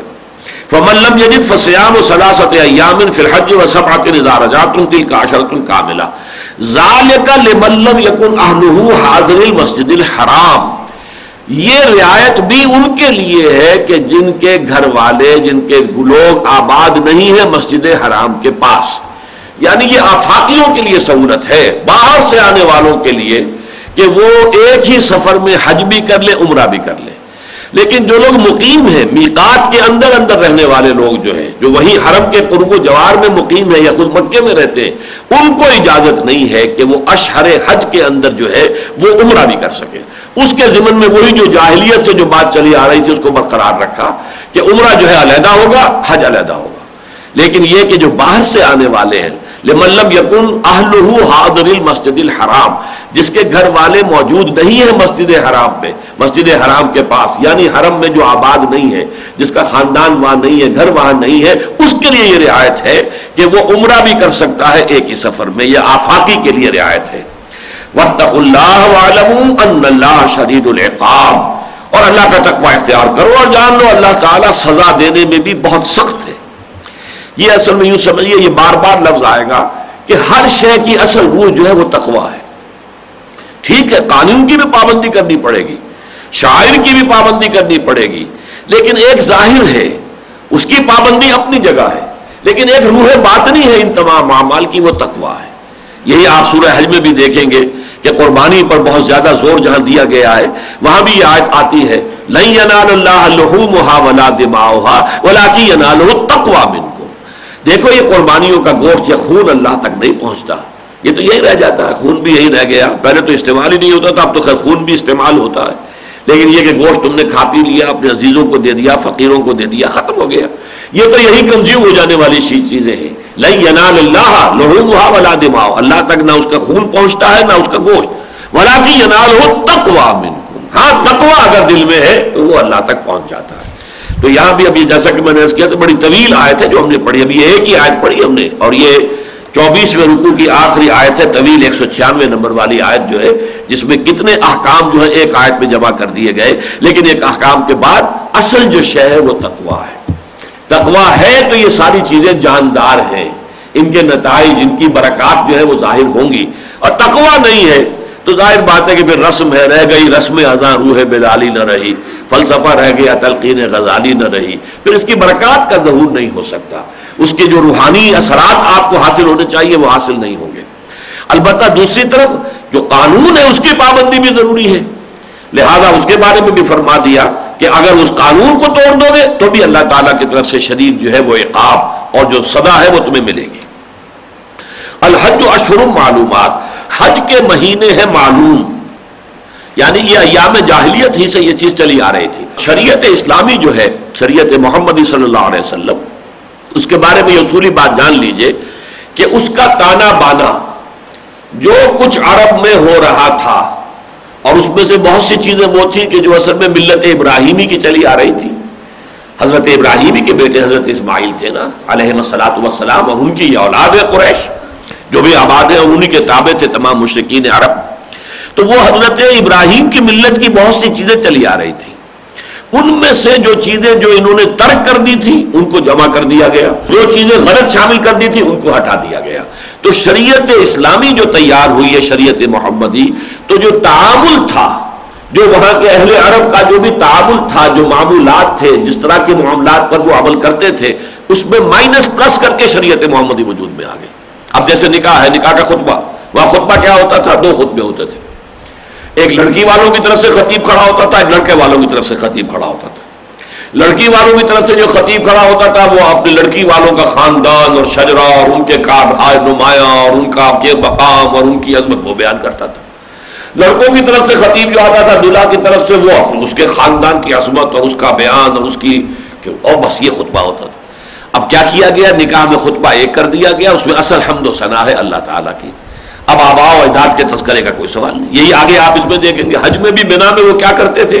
اپنے مفاخر بیان کرتے تھے، آباء و اجداد کی بزرگی بیان کرتے تھے. جیسے ہمارے ہاں یہ دیہاتوں کے اندر میراثی ہوتے ہیں، اور وہ بھی جو راجپوت ہیں، جو بھی لوگ زمیندار ہیں، اب ان کے بڑے لوگوں کی کہانیاں سنا کر جو ہے ان کا خون گرم کرتے ہیں، تو ان کو بھی کچھ، ان کا بھی پیٹ اور ان کا دھندا چلتا رہتا ہے، کھانے پینے کو ملتا رہتا ہے. اسی طرح وہاں ہر قبیلے کا شاعر ہوتا تھا. وہ شاعر جو ہے پھر اس قبیلے کے جو اسلاف ہوتے تھے، بڑے لوگ ہوتے تھے، ان کا مقام بلند جو تھا اور ان کے کارہائے نمایاں بیان یہ مینا میں ہوتا تھا. آگے چل کر آپ دیکھیں گے کہ تم جس طرح سے کہ اپنے آباء و اجداد کا تذکرہ کیا کرتے تھے، اب اس کو ترک کرو، اللہ کا ذکر کرو، اس سے بھی زیادہ شد و بد کے ساتھ. تو اسی میں آج بہت عمدہ بات یہ ہو گئی کہ نکاح کے خطبے کے بارے میں بھی میں نے بتایا کہ یہی صورتحال اس میں بھی تھی. وہ 2 خطیب اور وہ اپنے اپنے طرف کے بڑے لوگوں کی عظمت بیان کرتے تھے. یہاں یہ کہ خطبہ ایک کر دیا گیا، اور یہ کہ اس میں اصل شے جو اللہ کی حمد و ثنا ہے. تو فرمایا الحج اشہر معلومات، تو یہ پہلے سے معلوم تھا. شوال، ذی قعدہ اور ذی الحج کے ابتدائی 10 دن، یہ 2 مہینے 10 دن ہیں کہ جن میں حج کا احرام باندھا جا سکتا ہے. اس سے پہلے اگر احرام باندھ لیا گیا حج کا تو بعض کے نزدیک تو وہ حج ہوتا ہی نہیں. امام ابو حنیفہ کے نزدیک یہ کہ حج ہو جاتا ہے لیکن مکروہ ہے. حج کا احرام باندھا جائے گا شوال شروع ہونے کے بعد. شوال میں آپ باندھ سکتے ہیں حج کا احرام، اس کے بعد 2 مہینے آپ وہاں رہے، احرام کی حالت میں رہے، یا جائیں اور جا کر عمرہ کریں، کھول دیں، پھر وہاں رہے ایک عام شہری کی حیثیت سے جو وہاں کے مقیم ہے، اور پھر حج کر کے آئیں، پھر احرام دوبارہ باندھیں. لیکن بہرحال یہ مہینے معین ہیں. اور ایام جاہلیت میں عمرے کے لیے رجب کا مہینہ تھا، اس کے لیے وہ سفر کرتے تھے تو رجب کے مہینے میں کرتے تھے، اور یہ حج کے مہینے تھے. الحج اشہر معلومات فمن فرض فیہن الحج فلا رفث ولا فسوق ولا جدال فی الحج. تو جو کوئی بھی نیت کر لے، یا فرض کا لفظ آیا تو جو اپنے اوپر لازم کر لے، لازم کرنا یہی ہے کہ آپ نے نیت کر لی اور اس کی علامت کیا؟ احرام باندھ لیا. فمن فرض فیہن الحج، جس نے حج کا ارادہ کر لیا، نیت کر لی یا اسے لازم کر لیا، تو وہ نوٹ کرے کہ اس حج میں اسے 3 باتوں سے کامل اجتناب کرنا ہے. فلا رفث ولا فسوق ولا جدال فی الحج. رفث کہتے ہیں شوہر اور بیوی کے مابین جنسی اختلاط ہو یا کوئی گفتگو ہی کے انداز میں ہو، چاہے وہ باقاعدہ جو ہے وہ جو فعل مجامعت ہے اس کی نوبت نہ ہو، لیکن یہ کہ اس میں جو بھی آپ سمجھیں کہ سیکشول انداز کی باتیں وہ سب کی سب بالکل ممنوع قطعا. گفتگو کے انداز میں بھی اس قسم کی چیزیں جو ہیں وہ نہیں، اس سے بالکل پاک کر لو. احرام کی حالت میں یہ سختی بڑی شدید ہے، اور اس میں اگر کوئی غلطی ہو جائے تو پھر اس کا پھر کفارہ بہت سخت ہے. بہرحال سب سے پہلے تو رفث ہے. ولا فسوق، اور کوئی بھی نافرمانی اللہ کی کسی بھی اعتبار سے. ایک تو یہ کہ خاص طور پر حج کے احکام کے ضمن میں، آداب کے ضمن میں، شعائر اللہ کے آداب جس کا کہ بڑے اہتمام کے ساتھ ذکر سورہ حج کے اندر ہے. ذالک ومن یعظم شعائر اللہ فانھا من تقوی القلوب. تو شعائر اللہ جو ہیں، اور جو ہدی کے جانور ہوتے ہیں قربانی کے، انہیں بھی شعائر اللہ میں سے قرار دیا گیا ہے. اور سورہ بقرہ میں ہم پڑھ چکے ہیں، اس سے پہلے ہے وہ 19ویں رکوع کے اندر آ چکا ہے کہ ان الصفا والمروہ من شعائر اللہ فمن حج البیت او اعتمر فلا جناح علیہ ان یطوف بہما. تو یہ تمام شعائر کا احترام کرتے ہوئے تو اس میں کوئی کمی نہ آنے دیں. ولا جدال فی الحج، کوئی جھگڑا نہ ہو حج کے اندر. اب ظاہر بات ہے بڑی تعداد میں لوگ جمع ہوتے ہیں، اور جہاں آپ کو عام محاورہ بھی ہے، جہاں دو برتن ہوں گے کھڑکیں گے، کہیں نہ کہیں تو ہو جاتا، کوئی اختلاف ہو جاتا ہے، پھر گروپوں میں جا رہے ہیں، کھانے پینے میں اختلاف ہو گیا، اگر مشترک آپ نے کھانا پکایا ہے تو کسی کو بوٹی زیادہ ہو گئی، کسی کو کم ہو گئی، اب اسی کے اوپر جھگڑا ہو جائے گا، لڑائی ہو جائے گی. یا آپ ٹیکسی آپ نے کی ہے، اب ٹیکسی میں جو ہے آپ کوئی شخص جو ظاہر بات ہے کہ جو اس کی ونڈو کے ساتھ بیٹھا ہوا دروازے کے ساتھ وہ بڑے آرام میں ہے، جو درمیان میں بیٹھا ہے وہ تو ایسے بیٹھا ہے جیسے اونٹ کے کوہان کے اوپر تشریف رکھا ہوا ہے. اب یہ ساری مصیبتیں ہوتی ہیں، اس کی بنا پر شکر رنجیاں ہوتی ہیں، جھگڑے ہو جاتے ہیں، کون پہلے کون بعد میں. لیکن یہ کہ بڑے ریسٹرینٹ کی ضرورت ہے حالت احرام میں. جیسے کہ صوم کے بارے میں بھی آتا ہے کہ کوئی تم سے اگر جھگڑے بھی تو تم یہ کہہ دو بھائی میں روزے سے ہوں، میں تمہاری اس بات کا جواب اس وقت نہیں دے سکتا. اسی طریقے سے احرام کی حالت میں حج میں کوئی جھگڑا نہ ہو. اور اس میں کوئی شک نہیں ہے کہ یہ معجزات میں سے ہے کہ 30 لاکھ، اب تو خیر کم ہو گئی ہے حاضری جو حج کے اندر شریک ہونے والوں کی، اب 2 ملین 2.25 ملین 20-22 لاکھ رہ گئے. لیکن یہ اپنے پیک پر گیا ہے تو 3 ملین 30 لاکھ آدمیوں کا. کوئی دنیا میں اتنا بڑا اجتماع نہیں ہوتا کہ جس میں کسی مذہبی تقریب کے اندر اتنی بڑی تعداد میں لوگ شریک ہوں، لیکن وہاں جھگڑا نہیں ہوتا. بہت کم شاذ، بہت کم امن کا ایک مذہب. اس سے آگے ہاتھا پائی کا تو کوئی سوال ہی نہیں. زیادہ یہ ہے کہ کوئی تلخ کلامی کوئی ہو گئی کسی سے، کوئی شکوہ شکر رنجی ہو گئی، لیکن یہ کہ یہ معجزات میں سے ہے کہ وہ دارالامن ہے. حرم جو ہے وہ بلد الامین ہے، مکہ جو ہے اور اس کے جو اطراف و جوانب ہیں، تو یہ حرم میں ہے، امن کی جگہ ہے. فلا رفث ولا فسوق ولا جدال فی الحج وما تفعلوا من خیر یعلمہ اللہ. اب اس میں تو ایک تو نفی آ گئی، یہ 3 کام تو نہیں کرنے. کرنا کیا ہے؟ بھلائی کے کام، نیکی کے کام، نوافل ادا کرو، قرات کرو، اللہ کا ذکر کرو، حاجیوں کی خدمت کرو، جو بھی کرو. تو جو خیر بھی تم کماؤ گے وہ اللہ کے علم میں ہوگا. یہ نہ سمجھنا کہ جب تک اس کا ڈنڈورا نہ پیٹے اور جب تک اس کا اشتہار نہ دیا جائے تو وہ تو اللہ کو شاید معلوم نہیں ہوگا. نہیں، اللہ کے علم میں ہوگا. انتہائی آپ رازداری کے ساتھ بھی جو نیکی کا کام کریں گے، جو خیر کریں گے، جو بھلائی کریں گے، جو کسی کی خدمت کر دیں گے، کسی حاجی کو کوئی بیمار ہو گیا ہے آپ اس کی تیمارداری کر رہے ہیں، اس کی مدد کر رہے ہیں، تو جو بھی کریں گے آپ وما تفعلوا من خیر یعلمہ اللہ، جو بھی تم بھلائی کماؤ گے ان ایام میں اللہ تعالیٰ کے علم میں ہوگا. وتزودوا فإن خیر الزاد التقوی. اور دیکھو زاد راہ ساتھ لے لیا کرو، اس لیے کہ بہترین زاد راہ تقوی ہے. یہ زاد راہ اردو میں بھی استعمال ہوتا ہے، زاد راہ راستے کا سامان. مطلب یہ ہے کہ حج فرض ہی نہیں ہوتا اگر آپ کے اندر استطاعت نہیں ہے. یہ پرانے زمانے میں بھی ہوتا تھا، لوگ جو ہے اپنی وہ درویشی کا ڈنڈورا پیٹنے کے لیے بغیر کوئی سامان، پیسہ کوئی ہے نہیں، حج کے لیے چل پڑے. اب ظاہر بات ہے درمیان میں بھی بھیک مانگ رہے ہیں اور حج کے دوران بھی بھیک مانگ رہے ہیں، لوگوں کے سامنے دستے سوال دراز کر رہے ہیں. پر خدا کے بندے تجھ پر حج فرض تھا ہی نہیں، تو کاہے کے لیے یہاں آیا؟ لیکن بہرحال اس سے روکا گیا ہے. زاد راہ ساتھ لے لیا کرو. فإن خیر الزاد التقوی کے 2 معنی کیے گئے. یعنی یہ کہ ایک زاد راہ تو یہ کہ آپ نے اپنے سفر کے اخراجات کا اہتمام کر لیا، ساز و سامان فراہم کر لیا. پچھلے زمانے میں لوگ اپنا راشن بھی لے جاتے تھے، پھر بعد میں یہ ہو گیا کہ وہ ہماری ایمبیسی کے ذریعے سے یہاں ہم نے پیسے ادا کر دیے، وہاں سے ہمیں چٹ مل گئی، وہاں جا کے ہم نے ان سے راشن لے لیا، چاول لے لیے، جو بھی تھا، دال مل گئی، گھی مل گیا. تو یہ تو ایک ہو گیا جو کہ مادی ضرورت ہے. لیکن اس کے ساتھ ہی تقوی کی پونجی بھی ساتھ لو. بہترین جو ہے زاد راہ وہ تقوی ہے. وہی زور کہ در حقیقت روح جو ہے وہ تو تقوی ہے.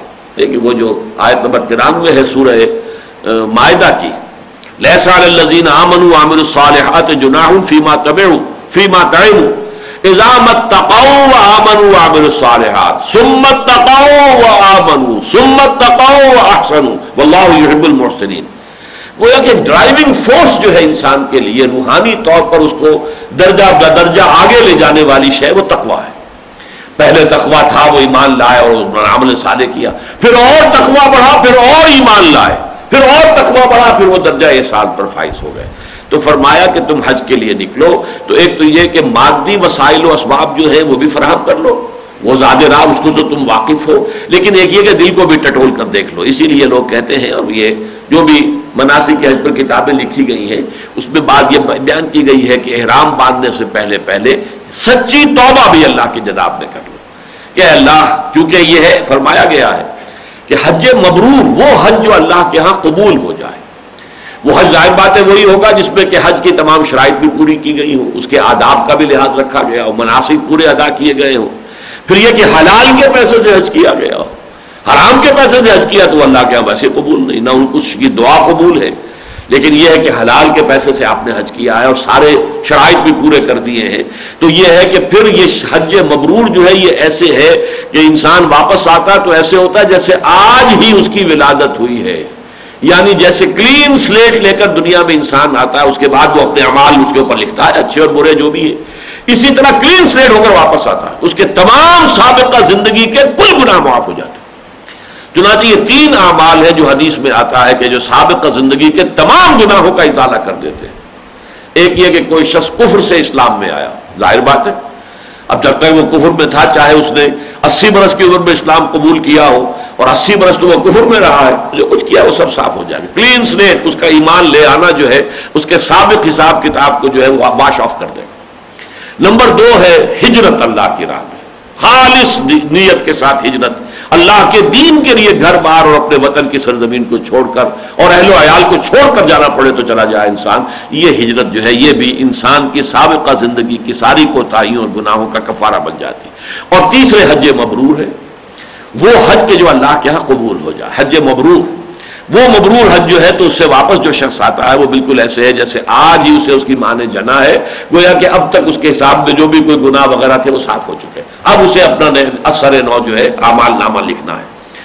تو فرمایا فإن خیر الزاد التقویٰ، اس کا ایک مفہوم یہ بھی ہے، یعنی ایک تو میں عرض کر رہا تھا کہ حج پہ روانہ ہونے سے پہلے توبۃ نصوح، خالص توبہ انسان کر کے جائے کہ اللہ معاف فرما دے جو کچھ ہوا ہے، اور اب وہ خالص حج کے لیے جا رہا ہے. اور اس میں یہ ہے کہ واقعتاً پھر وہ آئے گا تو ایسے ہی ہوگا جیسے کہ آج ہی اسے اس کی ماں نے جنا ہے. لیکن یہ نہ خیر ذات تقویٰ کا ایک مفہوم اور بھی لیا گیا ہے کہ تم ساتھ لے لیا کرو اپنا سامان جو ہے زاد راہ خرچ، اس لیے کہ اس کا سب سے بڑا فائدہ یہ ہے کہ تم سوال کرنے سے بچ جاؤ گے، لوگوں سے مانگنے سے بچ جاؤ گے، لوگوں کے سامنے ہاتھ دراز کرنے سے بچ جاؤ گے. یہ بھی اس کا ایک مفہوم ہے جو لیا گیا ہے. وَاتَّقُونِ يَا أُولِي الْأَلْبَابِ، اور ہوش مندوں میرا تقویٰ اختیار کرو. دیکھیے کس طرح تکرار آ رہی ہے لفظ تقویٰ کی کہ اصل روح جو ہے وہ روح تقویٰ ہے. یہ اگر ہے تو سب کچھ ہے، اگر یہ نہیں ہے جیسے اقبال نے کہا ہے کہ نماز و روزہ و قربانی و حج یہ سب باقی ہیں، تو باقی نہیں. تو سے مراد کیا ہے؟ تیرا خوف، تجھ پر یقین، تجھ پر ایمان، اے اللہ وہ نکل گیا ہمارے اعمال میں سے. باقی نماز بھی ہے، روزہ بھی ہے، حج بھی ہے. نماز و روزہ و قربانی و حج یہ سب باقی ہیں، تو باقی نہیں. مطلب یہ کہ تو تیرے ساتھ محبت، تیری رضا کی طلب اور تیرا تقویٰ یہ ہمارے دلوں سے خارج ہو گیا. لیس علیکم جناح ان تبتغوا فضلا من ربکم، کوئی حرج نہیں ہے تم پر، کوئی گناہ نہیں ہے تم پر کہ تم کوئی اپنے رب کا فضل تلاش کرو. یعنی حج کے ساتھ ہی کوئی چھوٹا موٹا کاروبار بھی آدمی اگر کرے تو حرام نہیں ہے، اگرچہ زیادہ پسندیدہ بات نہیں ہوگی.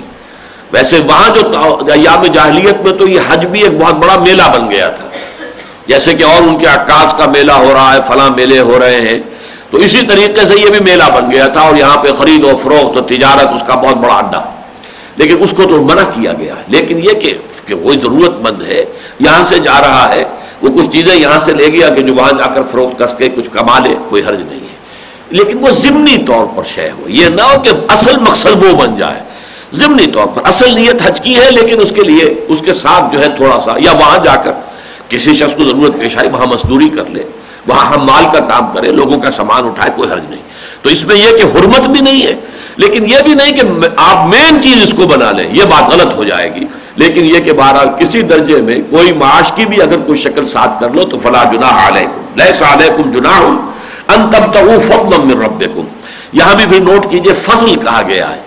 یہ جو بھی روزی دنیا میں ہمیں ملتی ہے، چاہے محنت ہم نے کی ہو، کسی ہم نے چلائی ہو، اینٹیں ہم نے ڈھوئی ہوں، ہل ہم نے چلایا ہو، دفتر میں بیٹھ کے کام ہم نے کیا ہو، دکان پر جو ہے ہم بیٹھے رہے ہوں صبح سے شام تک، لیکن جو مل جائے اسے اللہ کا فضل سمجھو، اپنا کسب نہ سمجھنا.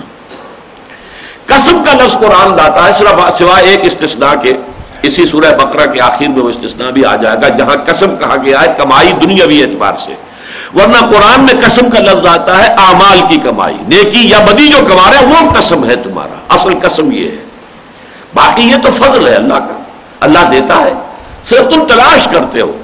جیسے کوئی شخص آپ سے کہہ دے کہ بھائی تمہارے لیے میں نے اتنی اشرفیاں جو ہے وہ گھنٹہ گھر جو ہے فیصلہ آباد کا اس کے شمالی جانب وہاں میں نے دیوار کے نیچے رکھ دی، جاؤ لے آؤ. آپ گئے لے آئے. یہ آپ نے کمائی نہیں ہے، یہ تو اس نے آپ کو دی تھی، وہاں رکھی تھی، جا کے لے آیا. آپ کو جانا پڑا ہے وہاں پہ، جا کر آپ نے وہاں سے اٹھا لی. اسی طرح اللہ نے ہر شخص کا رزق معین کیا ہوا ہے. البتہ اس کے لیے آپ کوئی بھاگ دوڑ کرتے ہیں تو اس رزق کو تلاش کر رہے ہیں.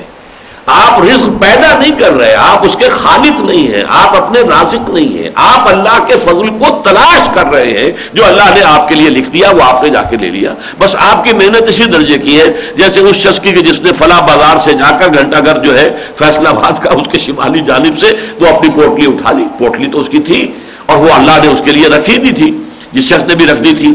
اسی طرح رزق ہمارا اللہ کی طرف سے ہے، البتہ اسے تلاش کرنا جو ہے یہ ہے انسان کا کام. یہی وہاں آپ سورہ جمعہ کے اندر دیکھتے ہیں فَإِذَا قُضِيَتِ الصَّلَاةُ فَانتَشِرُوا فِي الْأَرْضِ وَابْتَغُوا مِنْ فَضْلِ اللَّهِ. جب نماز ادا ہو جائے اب تمہارے لیے کوئی حرج نہیں ہے، تم زمین میں پھیل جاؤ اور اللہ کا رزق تلاش کرو. تو کوئی تمہارے اوپر کوئی اس میں، کیونکہ یہود کے ہاں جو ہے یوم سبت میں پورے دن مطلقاً حرام تھا کاروبار. ہمارے ہاں جمعہ کی صرف ایک ساعت ہے، اذان جمعہ سے لے کر اور جمعہ کی نماز ادا ہونے تک تو یہ حرام ہے. ہر طرح کا کاروبار، حلال ترین کاروبار بھی حرام، کوئی بیع و شرع نہیں ہو سکتی اس میں، اگر ہوئی ہے تو حرام ہوئی ہے. لیکن یہ کہ اس کے بعد جب فیضا قضیت الصلاۃ، جب نماز ادا ہو چکے فانتشروا فی الارض وابتغوا من فضل اللہ، تو اب زمین میں پھیل جاؤ اور اللہ کا فضل تلاش کرو. یہاں بھی وہی لفظ آیا ہے، میں نے اسی لیے چاہا کہ آپ نوٹ کر لیں کہ لیس علیکم جناح ان تبتغوا فضلا من ربکم، کوئی حرج نہیں ہے تم پر کہ تم اپنے رب کا فضل تلاش کرو. فاذا افضتم من عرفات، پھر جب تم لوٹو عرفات سے. یہ عرفات جو ہے یہ میدان حدود حرم سے باہر ہے، اور اس میں یہ ہے کہ ویسے تو وقوف عرفہ ہوتا تھا ایام جاہلیت میں بھی، لیکن اس میں ایک انہوں نے ایسی پخ لگا دی تھی قریش نے کہ چونکہ ہم حرم کے متولی ہیں، کعبے کے متولی ہیں، ہم حرم کی حدود سے باہر نہیں نکلیں گے. وہ منا یا مزدلفہ تک آتے تھے، آگے عرفات تک نہیں آتے تھے، باقی باہر سے آئے وہ لوگ جو ہے وہ عرفات جائیں. لہذا عرفات کی اہمیت، وقوف عرفہ کی اہمیت جو ہے وہ بہت ثانوی سی رہ گئی، بہت ہی کمزور. اور اس کے برعکس کیا گیا ہے شریعت محمدی صلی اللہ علیہ وسلم میں الحج العرفہ. اصل جو ہے سب سے بڑا رکن رکین جو ہے حج کا وہ وقوف عرفات ہے. میدان عرفات میں جا کر زوال شمس سے لے کر اور طلوع شمس تک، یعنی دوپہر سورج نصف النہار پر جب ہے اس سے جب یہ مغرب کی طرف جھکنا شروع ہوا، یہاں سے یہ دور شروع ہو گیا، یہ وقوف عرفہ کہلاتا ہے. اور یہاں سے لے کر اور سورج کے غروب ہو جانے تک یہ ہے وقوف عرفہ. اور یہ وقوف جو ہے یہ اصل ہے، یہ رہ گیا اگر کسی کا تو حج رہ گیا. باقی اگر کوئی شے رہ گئی تو اس کا بدل ہے، قربانی ہے، یہ ہے، وہ دے دو، فلاں کر لو، یہ کر لو، وہ حج ہو جائے گا. تو الحج العرفہ، حضور نے فرمایا کہ حج تو اصل میں نام ہی وقوف عرفہ کا، یہ اس کا اہم ترین رکن ہے. وہاں جاؤ. اس عرفہ کے اندر ایک بات نوٹ کیجئے کہ ایک عجیب حکمت ہے کہ یہ جو عبادت ہم کرتے ہیں تو اس عبادت کے ہمارے کچھ مزاج میں ایک عادت کی حیثیت سے وہ چیز شامل ہو جاتی ہے.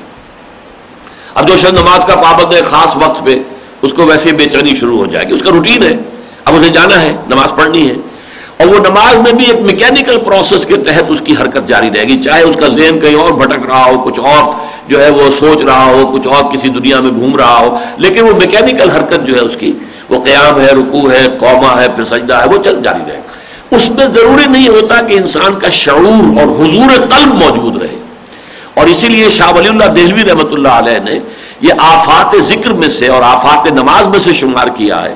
جب وہ عادت بن جاتی ہے انسان کی، جب وہ عادت بن گئی تو اب اس کے اندر وہ نورانیت نہیں رہی، وہ اس کے اندر جو ہے وہ خیر و برکت نہیں رہی، وہ تو اب ایک عادت ہو گئی.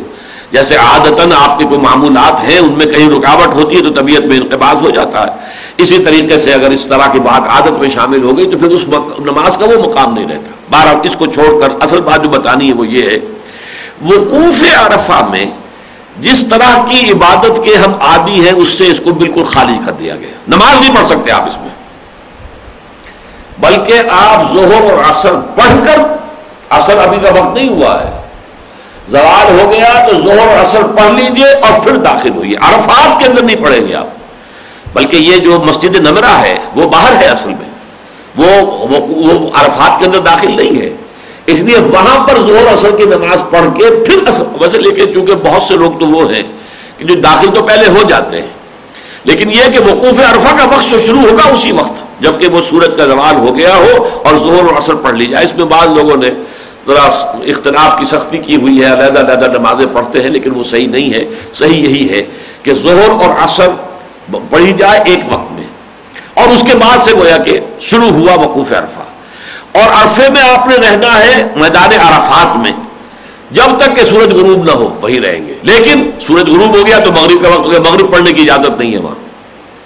اب آپ جائیں گے، واپس لوٹیں گے، اور منا اور عرفات کے درمیان جو وادی ہے، وادی مزدلفہ، اس میں مشعر الحرام ہے، ایک پہاڑ جس کا نام ہے مشعر الحرام، وہ بھی شاعر اللہ میں سے، جیسے صفا اور مروہ کی جو پہاڑیاں ہیں ان کو شاعر قرار دیا گیا، ان صفا والمروہ من شعائر اللہ، ایسے ہی مشعر حرام ہے، یہ ایک پہاڑ ہے جو درمیان میں آتا ہے۔ منا اور جو عرفات کے درمیان مزدلفہ میدان اس علاقے کا نام ہے، اور پہاڑ کا نام ہے مشعر الحرام۔ تو یہاں پر آ کر تم آ کے، چاہے اس میں رات کی آدھی رات ہو چکی ہو، کچھ بھی ہو چکی، اس لیے کہ وہ تو قافلے جب چلتے ہیں تو منا سے نکلنا مشکل ہوتا ہے اس وقت، اور وہ کیڑی کی چال کے ساتھ جو ہے کی طرح کوئی بسیں نکلتی ہیں، یا کچھ لوگ پیدل آتے ہیں تو کئی گھنٹے انہیں لگ جاتے ہیں۔ تو اس میں یہ کہ چاہے کتنی دیر ہو جاؤ، لیکن مغرب جو ہے آپ کو عرفات میں نہیں پڑھنی، مغرب اور عشاء جمع کر کے آ کر آپ کو مزدلفہ میں پڑھنی۔ گویا کہ جس عبادت کے ہم عادی ہو گئے ہیں، ہو جاتے ہیں، اس کو اس سے خارج کر دیا، اور صرف ایک عبادت رہ جاتی ہے اس میں، دعا، پکارو اللہ کو۔ اب یہ ظاہر بات ہے کہ دعا جو ہے، جس کے بارے میں حدیث آتی ہے، دعا هو العبادہ، الدعاء مخ العبادہ، لیکن دعا کے لیے کچھ نہ کچھ انسان لذت آشنا ہو اللہ کے ساتھ، اس کی کوئی ہم کلامی ہو، کوئی اس کے اندر کوئی حضور کی کیفیت ہو، ہم کلامی کا سا ایک انداز پیدا ہو، تب تو وہ دعا کر سکے گا، ورنہ واقعہ ہے لوگوں کے لیے وقت گزارنا مشکل ہو جاتا ہے۔ میں نے اپنی گناہگار آنکھوں سے دیکھا ہے عرفہ کے اندر تاش کھیلتے ہوئے، کیا کریں؟ اب انہوں نے کوئی پابندی کر دی ہے کچھ عرصے سے، جو باہر کا آدمی وہاں پر مقیم ہو وہ 5 سال سے پہلے دوبارہ حج نہیں کر سکتا۔ 1 سال اگر حج کر لیا ہے تو اب 5 سال تک آپ نہیں کر سکتے، 5 سال کے بعد کریں گے۔ تو کچھ پابندی لگائی ہے، اسی سے میں نے عرض کیا تھا کہ اب وہ حاضری کچھ ان پابندیوں کی وجہ سے کم ہوئی ہے، اور کوئی تھوڑا سا سکون وہاں پہ نصیب ہوا ہے حاجیوں کو، ورنہ تو بہت طوفان بدتمیزی ہو گیا تھا، بہت گندگی ہو جاتی تھی، بہت ہی وہاں پر جو ہے انقباض کی کیفیت۔ بہرحال جیسا کہ میں نے عرض کیا تاش کھیلتے بھی دیکھا، لیکن یہ جو اصل وقت ہے وقوف عرفہ، جس کے لیے میں نے آپ کو بتایا کہ الحج علی عرفہ حضور نے فرمایا، اس میں ایک ہی عبادت ہے، وہ دعا ہے۔ بعض لوگ بڑی ہمت کرتے ہیں، اس میں خاص طور پر جبل رحمت جو ہے عرفات کے اندر ایک پہاڑی ہے، کوئی زیادہ اونچی نہیں ہے، ٹیلا سا ہے، اس کو جبل الرحمت کہتے ہیں، اور وہ خاص جگہ ہے، وہیں سے حضور نے خطبہ دیا تھا عرفات کے اندر۔ تو وہاں جا کر جو بھی پہنچ سکے، سب تو نہیں پہنچ سکتے، جو بھی پہنچ جائیں وہاں پر، اور پہنچ کر جو ہے پھر وہ واقعہ یہ کہ لوگ 1 گھنٹے 2 گھنٹے تک بھی ہاتھ کھڑے رکھتے ہیں اور یہ دعا مانگتے رہتے ہیں۔ لیکن اکثر و بیشتر جیسا کہ میں نے عرض کیا کہ وہ دعا پڑھنا ہوتا ہے، کہ دعا یاد کی ہوئی ہے تو وہ پڑھتے چلے جا رہے ہیں، لیکن وہ بھی ایک طرح کی روٹین ہے کہ اللہ سے ہم کلام ہونا، جسے اقبال نے کہا ہے، وہ انائے صغیر انائے کبیر کے روبرو ہو جائے۔ یہ میری چھوٹی سی انا ہے، دی فائنائٹ ایگو، انائے صغیر، اور وہ دی بگ آئی ایم، اننی انا اللہ لا الہ الا انا فاعبدنی، وہ جو بگ آئی ایم ہے، وہ جو انائے کبیر ہے، جو انفائنائٹ ایگو ہے، جب یہ چھوٹی سی ایگو بالمقابل آ کے کھڑی ہوتی ہے، انی وجہت وجہی للذی فطر السماوات والارض حنیفا، اور ان میں پھر ہم کلامی ہو رہی ہو، تو یہ ہے در حقیقت روح، اور یہ ہے حج کا اصل جو رکن ہے، رکن رکین سب سے بڑا عرفہ۔ فَإِذَا أَفَضْتُم مِّنْ عَرَفَاتٍ فَاذْكُرُوا اللَّهَ عِندَ الْمَشْعَرِ الْحَرَامِ، تو جب تم لوٹو عرفات سے، تو میں عرض کر چکا ہوں منا ہی سے گئے تھے، 8 ذی الحجہ کو روانگی ہوتی ہے، مغرب سے پہلے منا پہنچ جاؤ، 9 ذی الحجہ کی صبح کو فجر کے بعد روانگی شروع ہو جاتی ہے عرفات کے لیے۔ اب وہ تو آدھا دن گزر جاتا ہے وہاں پہنچنے ہی میں، آپ پہنچ گئے وہاں پر، شام تک وہاں مقیم رہے، اب یہ کہ سورج غروب ہو گیا تو وہاں سے چلے۔ اب راستے میں وادی آتی ہے، یہ واپسی کے راستے میں یہ ہے مزدلفہ، وہاں مشعر الحرام پا، اب یہاں پر رکو، رات یہاں گزارنی ہے، جو بھی 2 گھنٹے ملے، 4 گھنٹے ملے، 6 گھنٹے ملے، جو پہلے پہنچ گئے، جلدی پہنچ گئے، ان کے لیے لمبی رات مل گئی، اور جو لوگ پہنچے ہی نصف شب کے بعد ہیں بیچارے، وہاں سے چل کر جو ہے وہ کئی گھنٹے لگ گئے ان کو، تو انہیں چند گھنٹے ملیں گے، لیکن یہاں پر مبیت کہلاتی ہے یہ، وہاں پر اب آپ کو رات رہنا ہے، وہاں پہنچ کر مغرب اور عشاء کی نماز پڑھنی ہے باجماعت، اور اس کے بعد فجر کی نماز پڑھ کے وہاں سے روانگی ہوگی اور واپس مینا میں آ جائیں گے۔ وہ پھر 10واں دن ہوگا، 10 ذی الحج، جس میں کہ ہمارے ہاں عید ہو رہی ہوتی ہے تو وہاں پر بھی وہ قربانی ہوتی ہے، رن حج جو ہے، رمی، نہر، حلق، اور پھر اس کے بعد طواف زیارت۔ فاذکروا اللہ عند المشعر الحرام، تو مشعر حرام کے پاس، پہاڑ کے پاس تم اللہ کا ذکر کرو، فاذکروہ کما ہداکم، اور ذکر کرو اس کا جیسے کہ تمہیں اس نے اب سکھا دیا ہے، ہدایت دے دی ہے۔ یعنی یہ نہیں کہ اپنے من مانے طریقے پر، بلکہ ذکر جو ہے وہ قرآن مجید کے ذریعے سے ہو، یا جیسے کہ نماز کے بارے میں کہا گیا کہ وہاں پر مغرب اور عشاء جمع کر کے پڑھو، تو وہ ذکر کرو۔ باقی یہ کہ آدمی اس کے بعد سو جائے کوئی حرج نہیں ہے۔ وَإِن كُنتُم مِّن قَبْلِهِ لَمِنَ الضَّالِّينَ، اور یقیناً اس سے پہلے تو تم گمراہ ہو گئے تھے، تمہیں یہ ساری چیزیں تمہارے ذہن سے نکل گئی تھی، اصل روح خارج ہو گئی تھی، رسمی باتیں کر رہے تھے۔ اور قریش جو ہے وہ تو عرفات جاتے ہی نہیں تھے، وہ تو زیادہ سے زیادہ اکثر تو یہ کہ منا سے نہیں نکلتے تھے، نکلے تو آ کر یہ مزدلفہ میں مقیم ہو گئے، باقی سب جائیں عرفات جو ہے وہ بھگتائیں باہر والے لوگ۔ ثُمَّ أَفِيضُوا مِنْ حَيْثُ أَفَاضَ النَّاسُ، پھر لوٹو وہیں سے جہاں سے دوسرے لوگ لوٹتے ہیں۔ یہ نفی ہو گئی قریش کے اس خیال کی کہ ہم پر عرفہ میں جانا، عرفات میں جانا ہم پر لازم نہیں ہے، بلکہ ہم تو چونکہ متولی ہیں حرم کے، ہم حدود حرم سے نکل ہی نہیں سکتے، اور چونکہ مزدلفہ تو ہے حدود حرم میں، مینا بھی حدود حرم میں ہے، عرفات حدود حرم سے باہر ہے، ہم نہیں جائیں گے۔ یہاں فرمایا نہیں، لوٹو تم بھی وہیں سے جہاں سے کہ لوگ لوٹتے ہیں۔ واستغفر اللہ، اللہ سے استغفار کرو، جو کوتاہیاں تم کرتے رہے ہو، جو غلط چیزیں تم نے گھڑ لی ہیں، جو اپنے لیے علیحدہ تفاخر بنا لیا ہے، فخر کی بات بنا لی ہے، امتیازی شان اپنی بنا لی ہے۔ ان اللہ غفور الرحیم، یقیناً اللہ تعالیٰ بخشنے والا ہے، رحم فرمانے والا ہے۔ جو خطائیں ہو گئیں، کوتاہیاں ہو گئیں، غفلت سے، نادانی سے، جہالت سے، لا علمی سے، اللہ معاف فرمائے۔ فَإِذَا قَضَيْتُم مَّنَاسِكَكُمْ فَاذْكُرُوا اللَّهَ كَذِكْرِكُمْ آبَاءَكُمْ أَوْ أَشَدَّ ذِكْرًا، پھر جب تم اپنے یہ مناسک ادا کر لو، مناسک سمجھیے کہ 10ویں تاریخ کو پورے ہو گئے، احرام بھی کھل گیا، اب جا کے طواف زیارت بھی ہو گیا، واپس آ گئے، اب یہاں رہنا ہے، 3 دن ٹھہرنا ہے، 3 راتیں جو ہے یہاں ٹھہرنا ہے۔ تو یہ جو منا کا قیام ہے، مبیت جس کو کہتے ہیں، اس میں یہ کہ اللہ کا ذکر کرو، جیسا کہ میں نے عرض کیا تھا وہ کیا کرتے تھے، وہ پھر اپنے آباء و اجداد کے قصے اور ان کے مفاخر بیان کرتے تھے، ان کے میراثی جو ہوتے تھے، ان کے شعراء وہ زمین آسمان کے قلابے ملاتے تھے، وہاں یہ ہوتا تھا۔ تو فرمایا کہ ذکرکم آباءکم او اشد ذکر، جیسے کہ تم ذکر کیا کرتے تھے، تذکرہ کرتے تھے اپنے آباء و اجداد کا، یا اس سے بھی زیادہ شدت کے ساتھ ذکر کرو، کس کا؟ اللہ کا۔ فَإِذَا قَضَيْتُم مَّنَاسِكَكُمْ، جب تم پورے کر لو اپنے سارے مناسک حج، فَاذْكُرُوا اللَّهَ، تو اب اللہ کو یاد کرو، اللہ کا ذکر کرو، قرآن پڑھو، تسبیحات پڑھو، تحلیل کرو، نوافل پڑھو، جو بھی کرو، لیکن آپ کا اصل کام اب جو ہے یہ اللہ کی یاد ہے، اور خاص اس میں اللہ کی ایک یاد جو ہے ان دنوں میں وہ رمی کی بھی ہے، اس لیے کہ وہ جو 3 شیاطین، جو 3 پتھر ہیں، ان کو جب ماری جاتی ہے کنکریاں، تو اس کے ساتھ بھی ذکر ہے اللہ کا۔ تو اس طریقے سے وہ ایک خاص ذکر ہے ان ایام کا۔ رمی جو ہے وہ ایک ایسی شے ہے کہ جس کا صراحت کے ساتھ، نام کے ساتھ، مناسک حج میں سے وہی ایک منسک ہے جس کا ذکر قرآن میں نہیں ہے، باقی سب کا ہے۔ طواف زیارہ کا جیسا کہ میں نے عرض کیا یہ سورہ حج کے اندر موجود ہے، باقی سارے کے سارے جو ہے وہ ان آیات میں جو ابھی ہم نے پڑھے ہیں، گویا کہ مزدلفہ کا ذکر ہے، عرفات کا ذکر ہے، قربانی کا ذکر ہے، اور جو بھی دم شکر ہے اس کا ذکر ہے، یہ سب ہے۔ لیکن یہ ہے کہ رمی کا ذکر قرآن میں نہیں ہے، لیکن بعض لوگوں نے اس سے کہ یہ جو خاص جو رمی کرتے ہوئے اللہ تعالیٰ کا نام لیا جاتا ہے اور ذکر کیا جاتا ہے، اس کو کہا ہے فَاذْكُرُوا اللَّهَ كَذِكْرِكُمْ آبَاءَكُمْ أَوْ أَشَدَّ ذِكْرًا، تو اس سے مراد لی ہے کہ رمی کے ساتھ ذکر کرنا، واللہ عالم۔ بہرحال میرے نزدیک جو بھی ہے رمی کا معاملہ وہ قرآن سے نہیں بلکہ وہ حدیث نبوی سے، سنت رسول سے ثابت ہے۔ اور حج کے بارے میں یہ بات جان لیجئے، یہ میرے وہ کتابچہ جو ہے جس میں کہ میں نے فلسفہ حج پر گفتگو کی ہے، اس میں میں نے تفصیل سے بات کی ہے۔ حج کا معاملہ ایسا ہے کہ اس میں بعض چیزیں ایسی بھی ہیں کہ جن کے بارے میں ہمارے پاس کوئی عقلی توجیہ نہیں ہے، صرف اس لیے کرتے ہیں کہ محمد الرسول اللہ نے کیا ہے صلی اللہ علیہ وسلم، بس یہی دلیل ہے۔ باقی ہر چیزوں میں آپ دلیل نکالتے ہیں، حکمت بیان کرتے ہیں، حج میں ایسے افعال ہیں کہ کوئی نہیں، اس دلیل ہی ایک ہے، وہ یہ ہے کہ محمد الرسول اللہ نے ایسا کیا، بس۔ جیسے کہ حضرت عمر رضی اللہ تعالیٰ عنہ کا قول ہے کہ حجر اسود کو بوسہ دیا، ساتھ ہی کہہ دیا کہ اے حجر اسود میں جانتا ہوں تو ایک پتھر ہے، اس کے سوا کچھ نہیں، میں تجھے بوسہ میں نے اس لیے دیا ہے کہ محمد رسول اللہ نے بوسہ دیا تھا، بس باقی یہ کہ تیری کوئی تعظیم اور تیرا کوئی مقام اونچا یہ میرے سامنے نہیں ہے۔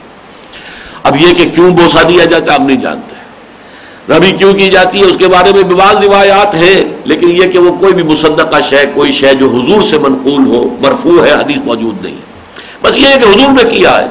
تو چونکہ جو آخری حج آپ نے کیا ہے اس میں خاص طور پہ بار بار آپ فرمایا کرتے تھے کہ مجھ سے سیکھ لو، خذوا عنی مناسککم فانی مقبوض، دیکھو مجھ سے سیکھ لو، اپنے منسک جو ہے، جو یہ مناسک حج ہے، مجھ سے سمجھ لو، سیکھ لو، پوچھ لو، سوال کر لو، اس لیے کہ انی مقبوض، اب جلد ہی مجھے قبض کر لیا جائے گا، یعنی اللہ تعالیٰ جو ہے مجھے لے جائے گا، میری موت واقع ہو جائے گی، کیونکہ وہ الوداعی حج کہلاتا ہے، اور الوداعی انداز ہی کا آپ نے وہاں خطبہ بھی دیا تھا، خطبۃ حجۃ الوداع۔ تو خذوا عنی مناسککم فانی مقبوض۔ اب یہاں پر جو ذکر کے اندر خاص طور پر دعا ہے وہ سب سے بڑا ذکر ہے، اللہ کے ساتھ ہم کلام ہونا، لیکن دعا کی اب کیفیت یہاں بیان ہو رہی ہے۔ فَمِنَ النَّاسِ مَن يَقُولُ رَبَّنَا آتِنَا فِي الدُّنْيَا وَمَا لَهُ فِي الْآخِرَةِ مِنْ خَلَاقٍ، لوگوں میں سے کچھ ایسے بھی ہیں جو یہاں پہنچ کر بھی اللہ سے صرف یہ کہے اللہ ہمیں دنیا عطا کر دے، اللہ دولت دے دے، اللہ اولاد دے دے، اللہ فلان دے دے، اللہ مال دے دے، اللہ میری تجارت میں یہ ٹھیک ہو جائے، اللہ میرا قرضہ ادا ہو جائے۔ تو یہ دنیا ہی کی طرف دعائیں جو ہے وہ لوگ کرتے ہیں، آخرت کی طرف نہ توجہ ہے، نہ اس کی فلاح کے لیے کوئی دعا ہے، نہ استغفار ہے، کچھ نہیں ہے۔ کچھ لوگ جو ان کے ذہنوں پر سوار ہی دنیا ہے، جو دنیا ہے جن کا کہ مطلوب و مقصود بن چکی ہے، مطلوب ہے، مقصود ہے، محبوب ہے، دنیا ہے، تو ظاہر بات ہے وہ حج میں بھی جا کر مانگیں گے تو اللہ سے وہی کچھ مانگیں گے، وہ دوسری چیز کیسے مانگ سکتے ہیں جس کی کہ کوئی قدر و قیمت ان کے دل میں ہے ہی نہیں۔ تو وہ فرمایا فَمِنَ النَّاسِ مَن يَقُولُ رَبَّنَا آتِنَا فِي الدُّنْيَا وَمَا لَهُ فِي الْآخِرَةِ مِنْ خَلَاقٍ، تو ایسے شخص کے لیے پھر آخرت میں کوئی حصہ نہیں ہے۔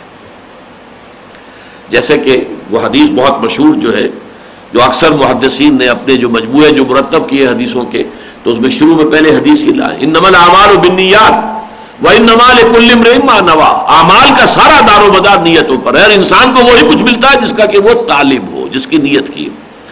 نیت آخرت ہے ہی نہیں تو آخرت میں کچھ نہیں ملے گا، چاہے تم نے اعمال وہ کیے ہیں جن کا ثواب ہے، لیکن چونکہ تمہاری نیت میں آخرت ہے ہی نہیں، آخرت کے تم طالب ہو ہی نہیں، طالب عقبہ ہو ہی نہیں، تو وہاں کچھ نہیں ملے گا۔ ما له فی الآخرۃ من خلاق ومنهم، ایسے لوگ بھی ہیں، اللہم ربنا اجعلنا منهم، اللہ ہمیں ان میں شامل کرے، من یقول ربنا آتنا فی الدنیا حسنۃ وفی الآخرۃ حسنۃ وقنا عذاب النار، جو یہ کہتے ہیں وہاں پر کہ رب ہمارے ہمیں دنیا میں بھی بھلائی عطا فرما اور آخرت میں بھی بھلائی عطا فرما، اور ہمیں جہنم کے آگ کے عذاب سے بچا لے۔ یہ ہے کہ جو جامع ترین دعا ہے، اور حج کا سب سے بڑا ذکر یہی ہے۔ خاص طور پر طواف میں جو دعائیں ہیں، ویسے تو اور کوئی دعا خاص ثابت نہیں ہے، یہ دعا ثابت ہے۔ اور یہ کہ خاص طور پہ طواف کا جو ایک حصہ ہوتا ہے نا، کعبے کی طرف جو چار اطراف میں آدمی گھومتا ہے، تو جو جنوبی اس کی دیوار ہے، رکن یمانی، وہاں سے شروع ہو کر اور پھر جس کونے میں کہ حجر اسود لگا ہوا ہے، ان کے مابین تو یہی دعا مانگنا ہے، بس یہی دعا، ربنا آتنا فی الدنیا حسنۃ وفی الآخرۃ حسنۃ وقنا عذاب النار۔ باقی جو ہے طواف کا جتنا حصہ اس میں اور آپ دعائیں مانگیں، مختلف لوگوں نے اپنے مختلف مقرر کیے ہوتے ہیں۔ مثلا میں نے جب بھی کبھی طواف کیا ہے تو پہلے شوط جو ہوتا ہے، چکر لگتے ہیں، پہلے چکر میں صرف حمد و ثنا، دوسرے میں یعنی یہ اس کو یہ تو ہے ہی اپنی جگہ پر، ہر چکر حج کے اندر یہ تو آئے گی اس مقام پر، مقام وہ جو رکن یمانی سے لے کر تو ربنا آتنا فی الدنیا حسنۃ وفی الآخرۃ حسنۃ وقنا عذاب النار، لیکن بقیہ اس چکر میں پہلے میں حمد و ثنا، دوسرے میں حضور پر درود، تیسرے میں والدین کے لیے دعا، چوتھے میں پھر اپنے بھائیوں کے لیے، عزیزوں کے لیے، رفقاء تنظیم کے، ان کے لیے دعا، پھر اپنے لیے دعا، اپنی اولاد کے لیے دعا۔ یہ ہے کہ جو میں نے مقرر کر رکھا، یہ ہر شخص اپنا کر سکتا ہے، لیکن اصل بات یہ ہوتی ہے کہ وہ دل سے نکل رہی ہو، وہ کتابیں لے کر پڑھتے ہوئے نہیں جا رہے ہیں، چل رہے ہیں، چکر لگا رہے ہیں، پڑھ رہے ہیں، وہ پڑھنا، دعا کا پڑھنا اور ہے دعا کا مانگنا، جبکہ در حقیقت وہ چیز آپ کے قلب سے ابھر کر آپ کی زبان کے ذریعے سے ادا ہو رہی ہو، اور آپ اللہ سے ہم کلام ہونے کی کیفیت جو ہے وہ آپ کو میسر آ جائے، وہ ہے دعا۔ ومنهم من يقول ربنا آتنا في الدنيا حسنة وفي الآخرة حسنة وقنا عذاب النار. یا یہ ضرور نوٹ کر دیجئے کہ دنیا کے حسنہ میں ٹھیک ہے مال و اسباب دنیاوی بھی حسنات میں شامل ہے، یہ متاع ہے، برتنے کی چیزیں ہیں، اللہ تعالیٰ زندگی کی ضروریات فراہم کرتا ہے، تو یہ بھی حسنہ ہے اگر وہ جائز طریقے سے انسان حاصل کر رہا ہے، ورنہ تو وہ حسنہ نہیں ہے. چاہے دولت ہے لیکن حرام سے کمائی ہوئی وہ حسنہ کے اندر نہیں آئے گی. اسی طریقے سے اولاد ہے لیکن یہ کہ آپ نے اس کی تربیت دینی کی ہی نہیں سرے سے، تو وہ اولاد آپ کے لیے حسنہ میں نہیں ہے. لیکن یہ کہ ایک اللہ بندہ مومن ہے، اس نے یہ کہ ان چیزوں کے لیے بھی جو ہے دنیا کی بھلائیوں کے لیے بھی جو اس کے قواعد ہیں، جو اللہ کے احکام ہیں، ان کو پیش نظر رکھا ہے، اور پھر آخرت اس کا اصل تعلیم مطلوب جو ہے وہ آخرت ہے. تو اللہ تعالی ہمیں بھی ان میں کرے وقنا عذاب النار، اور جہنم سے چھٹکارا پانے کی دعا. اولئک لہم نصیب مما کسبوا، بڑے بامانی الفاظ ہیں یہاں پر بہت اہم. یہ وہ لوگ ہوں گے جنہیں حصہ ملے گا ان کی کمائی میں سے. یہاں بھی یہ نہیں ہے کہ یہاں مانگنے سے تمہیں سب کچھ مل جائے گا، یہاں بھی قسم تمہیں کرنا. آپ دیکھیں قسم کا لفظ یہاں آ گیا، قصور عمل نیک، جو بھی نیکی کمائے گا اس میں سے حصہ مل جائے گا. اور چونکہ یہ کہا کہ کچھ مل جائے گا، اس لیے کہ پتہ نہیں تمہاری اس نیکی کے عمل میں تمہاری نیت 100% خالص تھی کہ نہیں تھی، کہیں اس کے اندر کوئی تھوڑی سی بھی آمیزش، کہیں کوئی ریاکاری کی تو نہیں ہو گئی تھی. اسی حساب سے وہ کمی ہو جائے گی، اسی حساب سے جو ہے پھر اس کا نلیفائی ہو جائے گا معاملہ.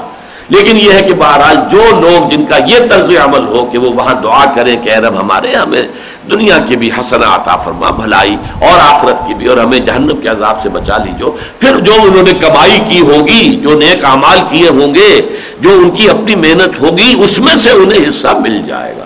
اولئک لہم نصیب مما کسبوا واللہ سریع الحساب. اور اللہ تعالیٰ کو حساب چکانے میں دیر نہیں لگتی، یعنی اس کے کمپیوٹرز جو ہے وہ بڑے سپریم کمپیوٹرز، سپر کمپیوٹرز ہیں. وہ تو بس یہ کہ ایک بٹن دبائے گا اور آپ کا اعمال نامہ جو ہے وہ سامنے آ جائے گا. وہاں یہ کہ کس عمل میں کتنا اخلاص تھا کتنا نہیں تھا، اس کے حساب سے جو ہے اسے وہ ضرب تقسیم بھی ہو جائے گی، اس میں قطعاً اسے دیر نہیں لگے گی، معلوم ہو جائے گا کہ کس کے پاس کیا ہے، کیا کچھ لے کر آیا ہے. وَاذْكُرُوا اللَّهَ فِي أَيَّامٍ مَّعْدُودَاتٍ، اور یاد کرو اللہ کو ان گنتی کے دنوں میں. دیکھیں یہ ہے وہ جس کا میں نے حوالہ دیا تھا کہ شروع کا جو روزے کا حکم تھا ایام معدودات، اسی طرح کا لفظ یہاں پہ ایام معدودات آیا ہے. یہاں پر یہ 3 دن کے لیے ہے، یعنی 10 تاریخ کے بعد 11، 12، 13 3 دن آدمی مقیم رہے، یا یہ کہ 10 تاریخ کے بعد 11 اور 12 2 دن مقیم رہے، تو 3 دن سے زیادہ تو ہے ہی نہیں. اسی طرح وہاں بھی وہ 3 دن کے روزے تھے جو حضور نے جو فرض کیے تھے، اور اس کو کہا تھا رب یا ایھا الذین آمنوا کتب علیکم الصیام کما کتب علی الذین من قبلکم لعلکم تتقون ایام معدودات. تو وہاں پر رمضان کا روزہ جو ہے مراد لینا وہ در حقیقت قرآن مجید کی اس نظیر کے بھی خلاف پڑ جاتا ہے کہ ایام معدودات کا یہاں پر اطلاق ہو رہا ہے 3 دن پر میکسیمم. اسی طریقے سے روایات سے ہمیں معلوم ہوتا ہے کہ حضور نے مسلمانوں کو پہلے ہر مہینے میں 13ویں، 14ویں، 15ویں تاریخیں جو ہیں ہر چاند کے مہینے کی، اس میں روزہ رکھنے کا حکم دیا تھا. تو یہ ایام معدودات میں اللہ کا ذکر کرو. فمن تعجل فی یومین فلا اثم علیہ، تو جو کوئی جلدی کر کے آ گیا 2 دنوں میں، یعنی 2 دن ٹھہرا بس اور آ گیا اس کے بعد، تو کوئی حرج نہیں، کوئی گناہ نہیں. اس لیے کہ وہاں جو تھا ایام جاہلیت میں اس پر بڑی لمبی چوڑی بحثیں تھیں اور جدال تھا اور بہت سخت جو ہے. کچھ لوگ کہتے ہیں کہ 3 دن سے پہلے اگر کوئی واپس آ گیا تو اس کا حج ہی ساقط ہو گیا. کچھ کہتے تھے کہ نہیں 2 دن سے زیادہ کوئی مقیم رہا تو اس کا حج ساقط ہو گیا. تو وہ جیسا کہ ہوتا ہے تشدد پیدا ہو جاتا ہے، رائے ہے اس ایک رائے کے اندر پھر اتنا تشدد ہو رہا ہے. وہ تو ہمارے ہاں بھی مختلف فقہوں کے ماننے والے جو بالکل مقلدین اعمیٰ بن جاتے ہیں، ان کے اندر پھر سختی اتنی ہی ہو جاتی ہے بات کے لیے، پھر ذہن کی اور فکر کی اور دل کی جو ہے وسعت باقی نہیں رہتی. یہاں پہ اللہ تعالیٰ نے فرما دیا کہ یہ کوئی خاص بات ہے ہی نہیں جس پہ تم جھگڑ رہے ہو، تو اسی لیے اسم کا لفظ آیا ہے. یہ نہیں کہا گیا کہ یہ زیادہ بہتر ہے یا یہ کم بہتر ہے، نہیں. فمن تعجل فی یومین فلا اثم علیہ، جو جلدی کر کے 2 ہی دن میں آ گیا، 2 دن مقیم رہا اس کے بعد واپس آ گیا تو کوئی گناہ اس پر نہیں ہے. ومن تاخر فلا اثم علیہ، اور جو ٹھہرا رہا 1 دن اور، جس نے تاخیر کی، مؤخر کی، اپنے واپسی کو منا سے 1 دن اور وہاں لگایا ہے، تو اس میں بھی کوئی حرج نہیں ہے. فلا اثم علیہ، اس میں بھی کوئی گناہ کی بات نہیں ہے. گویا کہ یہ چوائس پر ہے حاجی کے کہ وہ خود طے کر لے اسے 2 دن رہنا ہے یا 3 دن رہنا ہے. لمن اتقى، اصل بات کیا ہے؟ یہ جس کے اندر تقوی. 2 دن ٹھہرا ہے لیکن تقوی تھا، یہ کہیں زیادہ بھاری ہے اللہ کے میزان میں بنسبت اس کے کہ 3 دن ٹھہرا ہے لیکن تقوی سے خالی ہے. تو اگر چاہیے کہ کوانٹیٹیٹیولی تو 3 دن زیادہ ہو گئے، لیکن تقوی اگر کم ہے تو ظاہر بات ہے کہ اللہ تعالیٰ کی میزان میں اس کا وزن کم رہ جائے گا. کوئی شخص 2 دن مقیم رہا تو کوانٹیٹیٹیولی تو وہ معاملہ کم رہا، لیکن اگر تقوی اس میں زیادہ تھا تو اس کا اللہ کی وزن میزان میں وزن زیادہ ہوگا.